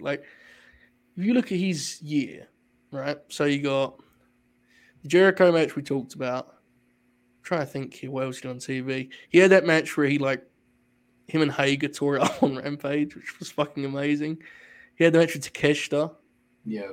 He had Blood and Guts, Anarchy in the Arena. He had Tomohiro Ishii. Twice. That match was so good. I forgot. He had that twice. Yeah. I don't know if there's anything else I might be forgetting. I don't know. But there's still some nice little catalogue, you know. Yeah. He felt in the middle of the year, it felt like he could actually have had a run. But he hasn't been around as much since then. So you get what you get, I suppose. Yes, Young Dukes was there last night. Shane Bulls, he was there. He gave it 4.5. Well, I don't do star ratings because I'm a nerd, but he said the pacing was a little bit uneven. He said, Heat Slaying went a little long. I don't even know what that means. You know what that means. No, I do. Let's show my training up like that, kid. Bro, Dolph won the NXT title this year. That's true. The real The world champion. GCW Hammerstein show that killed the territory, as Andrew said, was this year. That show fucking sucked. Mox was on it. That was Mox's return. Yeah, Wasn't it? he wrestled. Homicide. Yeah, what he did was he wrestled. He came back on Wednesday, wrestled Friday, and then This was his wrestled. first match, yeah. No, he wrestled on Rampage that week. So he wrestled Friday and then Saturday. That was Saturday. Oh, okay. No, that might have been Sunday. I think he did an indie spot. So I mean, he just did like 3 days straight because he was back. He's a savage, bro. Yeah, he was. And then he talked about it and was like, yeah, he like felt like shit for the first few months. Yeah. Are you good, bro? I wonder Bro's like immediately starts wrestling 3 matches a week because of rib. Yeah. To be clear, no one be insulted in Discord. I just, your dudes can tell he's in the circle. Can't do it anymore, bro. I can't do wrestling content other than wrestling conversational content I'm doing. It's too much. Very tiring. The atmosphere at the GCW show is terrible. Worst show of the year. I don't like to do worst, but Rumble or Rumble was fucking bad, man. That match. I've lost his smile. Oh my god, Bob was like, he went to therapy for that. Yeah, the sign lit on fire twice. Yeah, they started asking about his child, and he said, "You won't believe who came in 12th in the Rumble." It's amazing. This was good. Garcia match. Eddie had a cut with Garcia. The best one was actually last year, I think, but he had a cut with Garcia. He also had the trios we just talked about. Probably should remember that based on the fact we had a conversation about it 90 seconds before. Shane McMahon. This might be the grin of the year. Shane McMahon came back, said that he should go from 1 to 30 in the Rumble. Had it refused. Yeah. Still went in there. Had the best wrestling match of the year when he took a super kick from Kevin Owens, no-sold it, and threw him out of the ring immediately. Yes. I forgot about that. All-time great flame out, which has become even funnier in hindsight as his dad lost power in the promotion. Like, there's no way he's ever involved again, right? Because Stephanie thinks he's a dipshit, like 100%. Yeah. Randy Orton. This is where we're end. 2023. Still a couple months left of 2022, obviously. And based on how this year's gone, anything could happen in those couple months. 2023, things you'd want to see. Chat, please give us some suggestions. One I want to go with immediately because Willie brings them up. I sure hope that Randy can get back in there. Me too. I am increasingly unconfident that we're ever going to see Randy as a full-time guy again, which is like crushing for Earth. How we're going to recover from this. Legitimately, I'm not doing sarcasm here. I'm being sincere. It's over. I sincerely hope that he could just wrestle again so he can at least like do some stuff because as much as a piece of shit as he is, they need to do the riddle match. Yeah. I'm not like, look, in all seriousness, we have a lot of fun about the modern wrestling stuff, and I know Oracle and I often have fun with it, like, oh, wrestling's dead and all that, but like Randy Orton is such an incredible marriage of like eras because like the kids that go to WWE shows fucking love him. Yeah. But for a lot of us, he's like this sort of throwback because sometimes he just doesn't really want to have good matches as a rib. So I'd be very, very upset if he was done. I sure hope that he's back soon. Jeff Jarrett actually has been hilarious. That's a good call. He left, went back, left again, wrestled Jeff Jarrett, wrestled Effie. Yes. Oh my god. That match. That's probably the best match in the show. Yeah, well. Here we go. Here's some suggestions. Swerve as AEW World Champion. Dukes, what do you think? Likely? Unlikely? What do you think? Probably unlikely, but also true because fucking rules and shit happen. He'll get there eventually, right? Yeah. I don't know if it'll be 2023, but he'll get there for sure. Cody winning the world title. I sure hope so. What do you think? Yeah, it would be. It's very funny if he's the one to beat Roman, but it's even more funny if he like gets fucked out of it somehow. Like Punk goes there and Punk does it instead. That tweet he sent this week. I got on fine with Punk. I quote tweeted it with the Bryan Danielson, Cody Rhodes taught me how to lie thing, and people like started having an argument in my mentions, and I was like, all right, I deleted it. Firstly, that's very much like me. I respect it. The Cody thing of like why he left is elite because like he's now realized that he's more of a babyface if he pretends he was actually friends with everyone, but he just wanted to dare himself. Yeah, and the Young Bucks posted a picture of all of them. Yeah, Yeah. an elite Cody pivot. Because I definitely think for a while he was throwing out messages like the idea that he was kind of like, oh, he like they kind of pushed me. Like he was kind of saying these little things, Yeah. and then he probably saw the heat that Punk got and was like, well, fuck that, we're best friends. Yeah. I'm just over here daring to be great. Those are Bro. my guys. Yeah. The big one. That is fucking awesome. We're Yeah. the big one. That's. I hope he gets it. I think he'll get it eventually. I don't know. Like Sami Zayn is like a real. I think they should fucking go with Sammy, to be honest. But I do too. Yeah. There's got to be another way. Like this is where having both belts on one guy is kind of a killer, right? Like, because even if he had like the shitty belt, Cody could just bring back the big gold for the love of the game. It's called that the big one. Yeah. The big one. Yeah, he just makes it. Yeah. Like he has a match like AJ Styles, and the week before he just makes a belt like with his with logo on it. Yeah, this belt, the big one. Yeah, the big one. Sesha and Naomi return. I think you'll probably get that before the end of the year. Honestly, maybe. I think that'll happen soon. Ricky Starks, he's going to be a big story next year. I think it's fair to say. In one way or another, he's going to be a big story, right? Sure. It's coming to that crossroads point where it's like they're either going to go with him and he's staying, or they're going to go separate ways. Been a really weird month for Ricky Starks. Like he closed after Ash. He did a match on Dynamite the next week, a squash match. He did commentary that week, and then he just kind of has vanished. What's your read on the Ricky deal? What do you think? What's happening there? Well, I can't disclose my sources or anything, but True. Can't say too much. That's fair. But he rules, and he should wrestle more. Yeah. Yes. I want to see Tiffany Stratton winning the NXT Women's title in a feud with Roxy. Shout out to Monty. Perfect. And Triple H building a long-term project that isn't part of the worst year of NXT. Triple H, listen, one of the big things to watch in 2022 is both bookers. Tony Khan, him entering what is clearly a new era of sorts with a new kind of power in the promotion, a new hierarchy. MJF potentially as the centerpiece of the promotion, which feels very possible right now as of October. It's going to be really interesting what he can come up with for Triple H. We're going to find out because, it's a lot of TV to fill, and I don't know if he's got the playbook deep enough as of right now. We'll find out.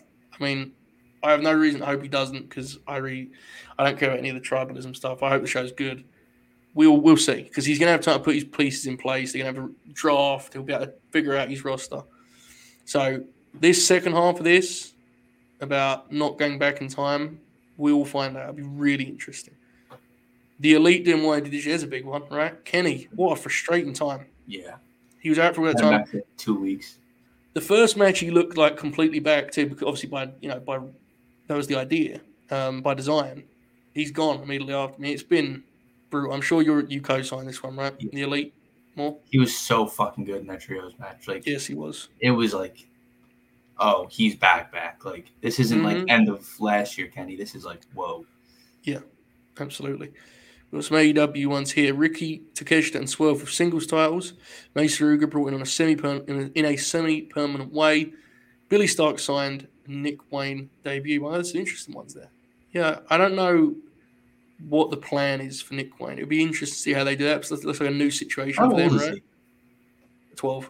Yeah, no, I think he's 18 next year, maybe. Yeah. It's like 2 years younger than me. I saw him wrestle live. He's got. There's like some stuff in the middle that he's just very raw on, but like he's very capable. Yeah, he's also very yeah, exactly. I'm saying like when I saw him live, I did a review of that show. I was like, I'm not going to fucking overanalyze the kid. He's a kid, but like he's very really fucking good. Really good. Yeah, Swerve kicks the shit out of him for like 20 minutes. One of Swerve's best ever performances, honestly. He's an incredible heel in that match. He talks shit, and he's just a monster in that match. So, Nick Wayne's really, really good. He just, I would be tempted to let him just sit for a little bit just because I think he'll get better and better. But obviously you need to have faith in where he's working, and that's always a challenge, I think, in the States. So, it'll be interesting. Danielson G1, I don't think it's likely, but I would fucking love it. Dukes, what do you reckon? I hope so. I hope so, yeah. I don't know if it's something to expect, but definitely something to hope for.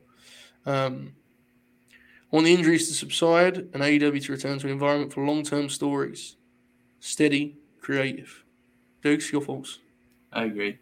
He talks about this a lot in the Discord. This is his number one talking point. What, long-term stories? Yes.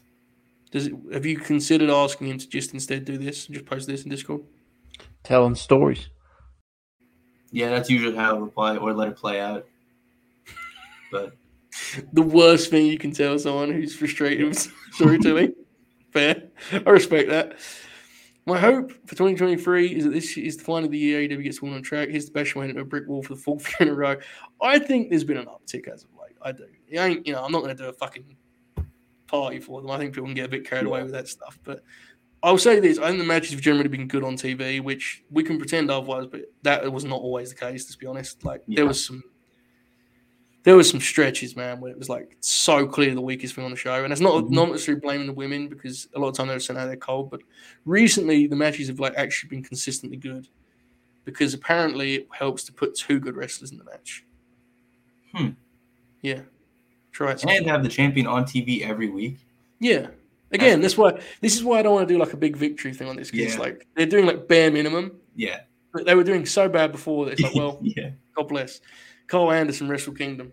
Now we're talking, Mitch. There we go. We're going to do a grin along for that, and it's going to be fucking incredible when Machine Gun. I guess I'm staying up for that. I'm going to just play that completely straight and like pretend he's going to win. Yeah. New York guys don't do jobs, and like, when he loses, I'll just fucking scroll that. Statlander with gold once she returns, absolutely. Statlander, man, that could have been one of the stories of the year, bro. She was on. Fuck, that was a shame. She's like the first woman in AW to really just naturally catch fire like that. Yeah. Like, remember I think it was the LA show where they did like the segment on the stage and the crowd just fucking came up for her. It was fucking awesome. Absolutely. Absolutely. Meech has predicted Sammy is going to win it. That means Sammy is fucked and he's not going to win it. The American Nightmare spinner belt equals the big one. Aussie Open and the Briscoes on AEW side. Briscoes, I think, are going to have a home soon. Aussie Open, I mean, you got to believe they're going to get paid here shortly, haven't you? 100%. Got to be. I'd love Rhea to beat Bianca and I'd love Ronda to retire. True. Yeah, the Ronda thing doesn't fit to work, which is a surprise to, well, no one with a brain. Sorry, Bob. Rhea beating Bianca. She's getting over huge in this act with the Judgment Day. I think she's actually got a real shot at doing that. So that'll be fun to have her back in the ring regularly.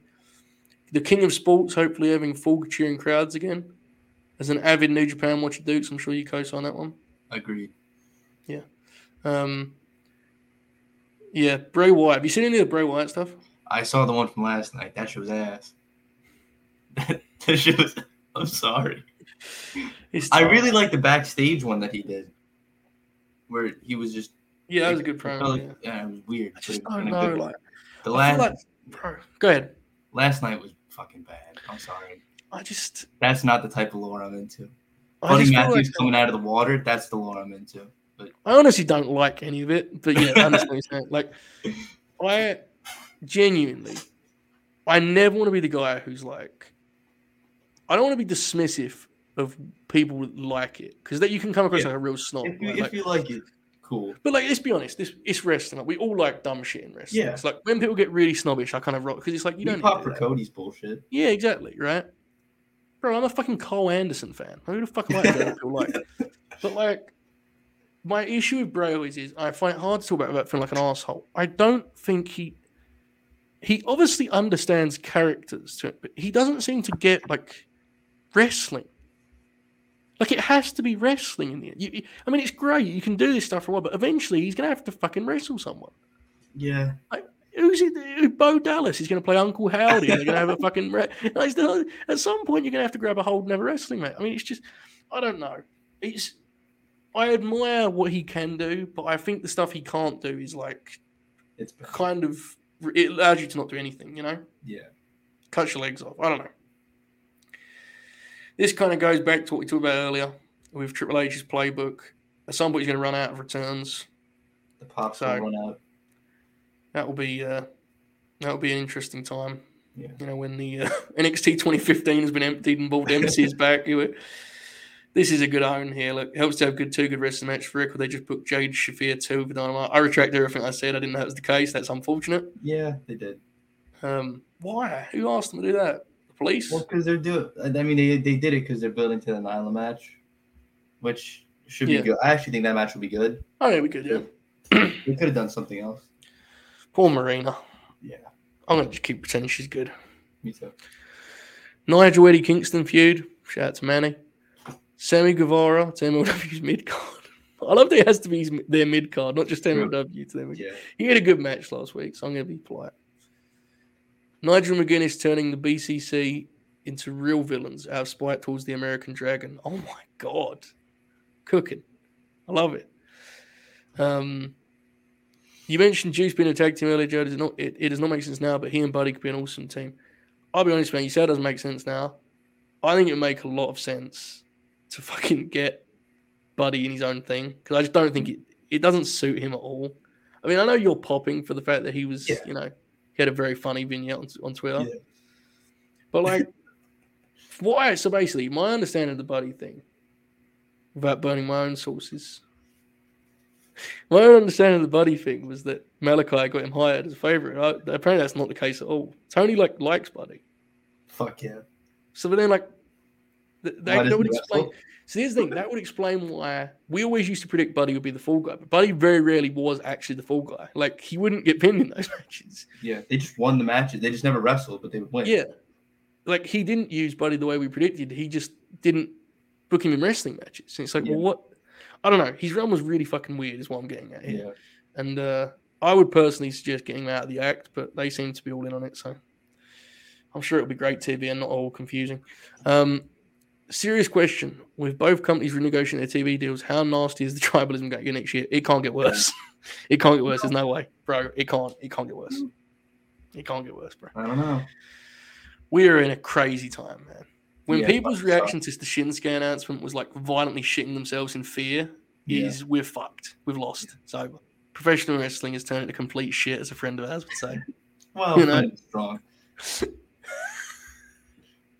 Fair for a lot of reasons we don't need to get into, but yeah, he was right about some things, Diggs, is what I'm saying. Yeah. Like seeing a Great Muta Shinsuke Nakamura graphic for 2023 and not being like awesome, instead thinking, well, hold on, what does this mean for the Noah WWE working relationship? It's over, bro. It's over. Throw it in. It's finished. I think it's so obviously not going to be like a thing. Yeah.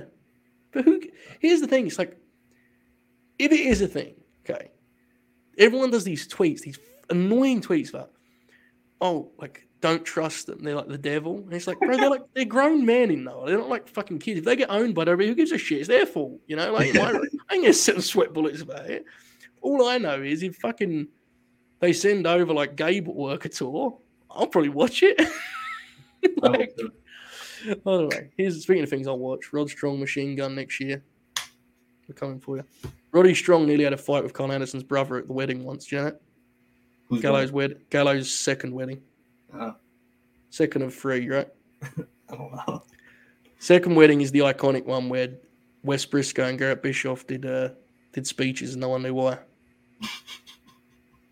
Apparently, like every wrestler to ever wrestle was there. Fucking rules. The Machine, Brian Cage, and the Embassy versus House of Black. Pop. Spears in the House of Black. Remember when Spears came back? Yeah. I'm not even trying to be a dick about it, but the other day I was watching the angle when they were putting the boots to FTR and the Acclaim came out. And I was watching it the next day with my folks and I was like, John Wardlow was with them. And I stopped for myself. I was like, Sean Spears. I was like, wait, what? What happened to that? Does AEW already have a deal done with Warner and are waiting to announce in December or January? It seems like, and Jason says the rumors of Alvarez mentioned about RH leading it to conclusion. Everyone thinks they're on HBO Max, so the assumption is that it's just a matter of, when this is all announced and what it looks like, because it doesn't seem like there's really much chance of them moving on it. I think they're all in on them, and look, anyone that had a clue knew that was probably going to be the case.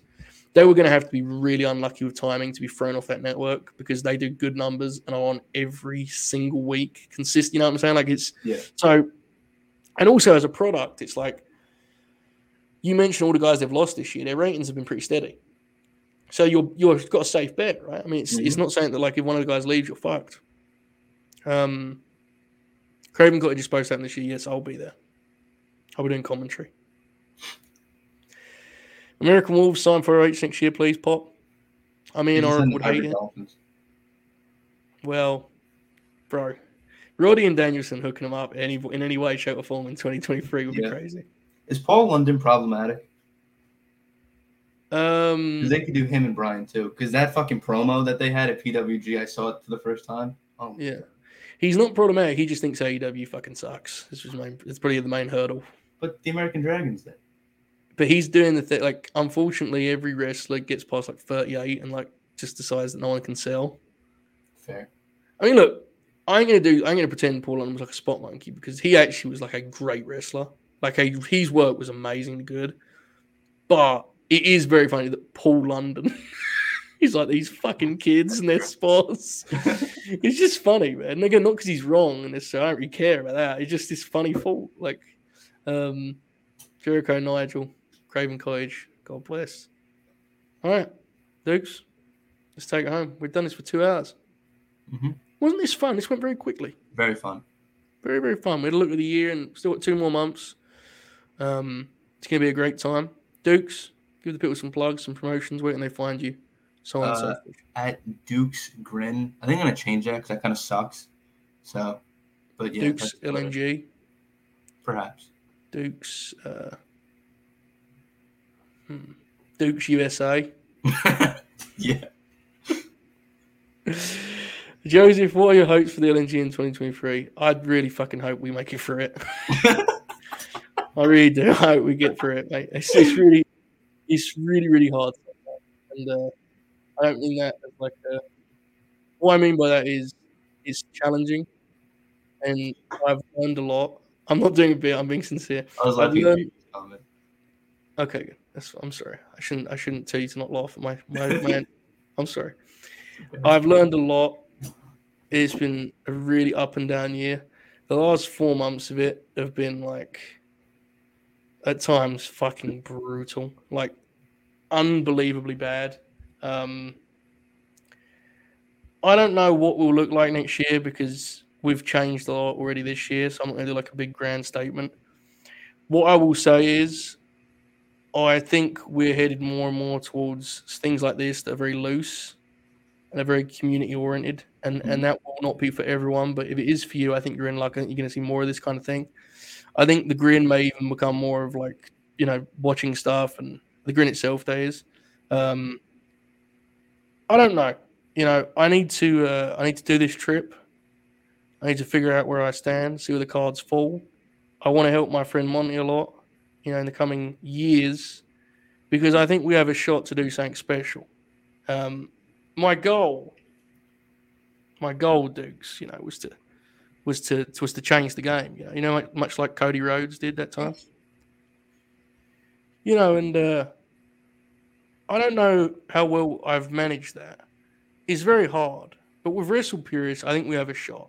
So my goal for 2023, as we do this in October, is to help Monty and to add a few wrinkles to Wrestle Purists that I think are very different to what you get elsewhere. Now, those of you that watch these shows know exactly what I'm talking about already, and there's certain things that I will take from sports coverage and from TV coverage that I think wrestling media completely fucking misses.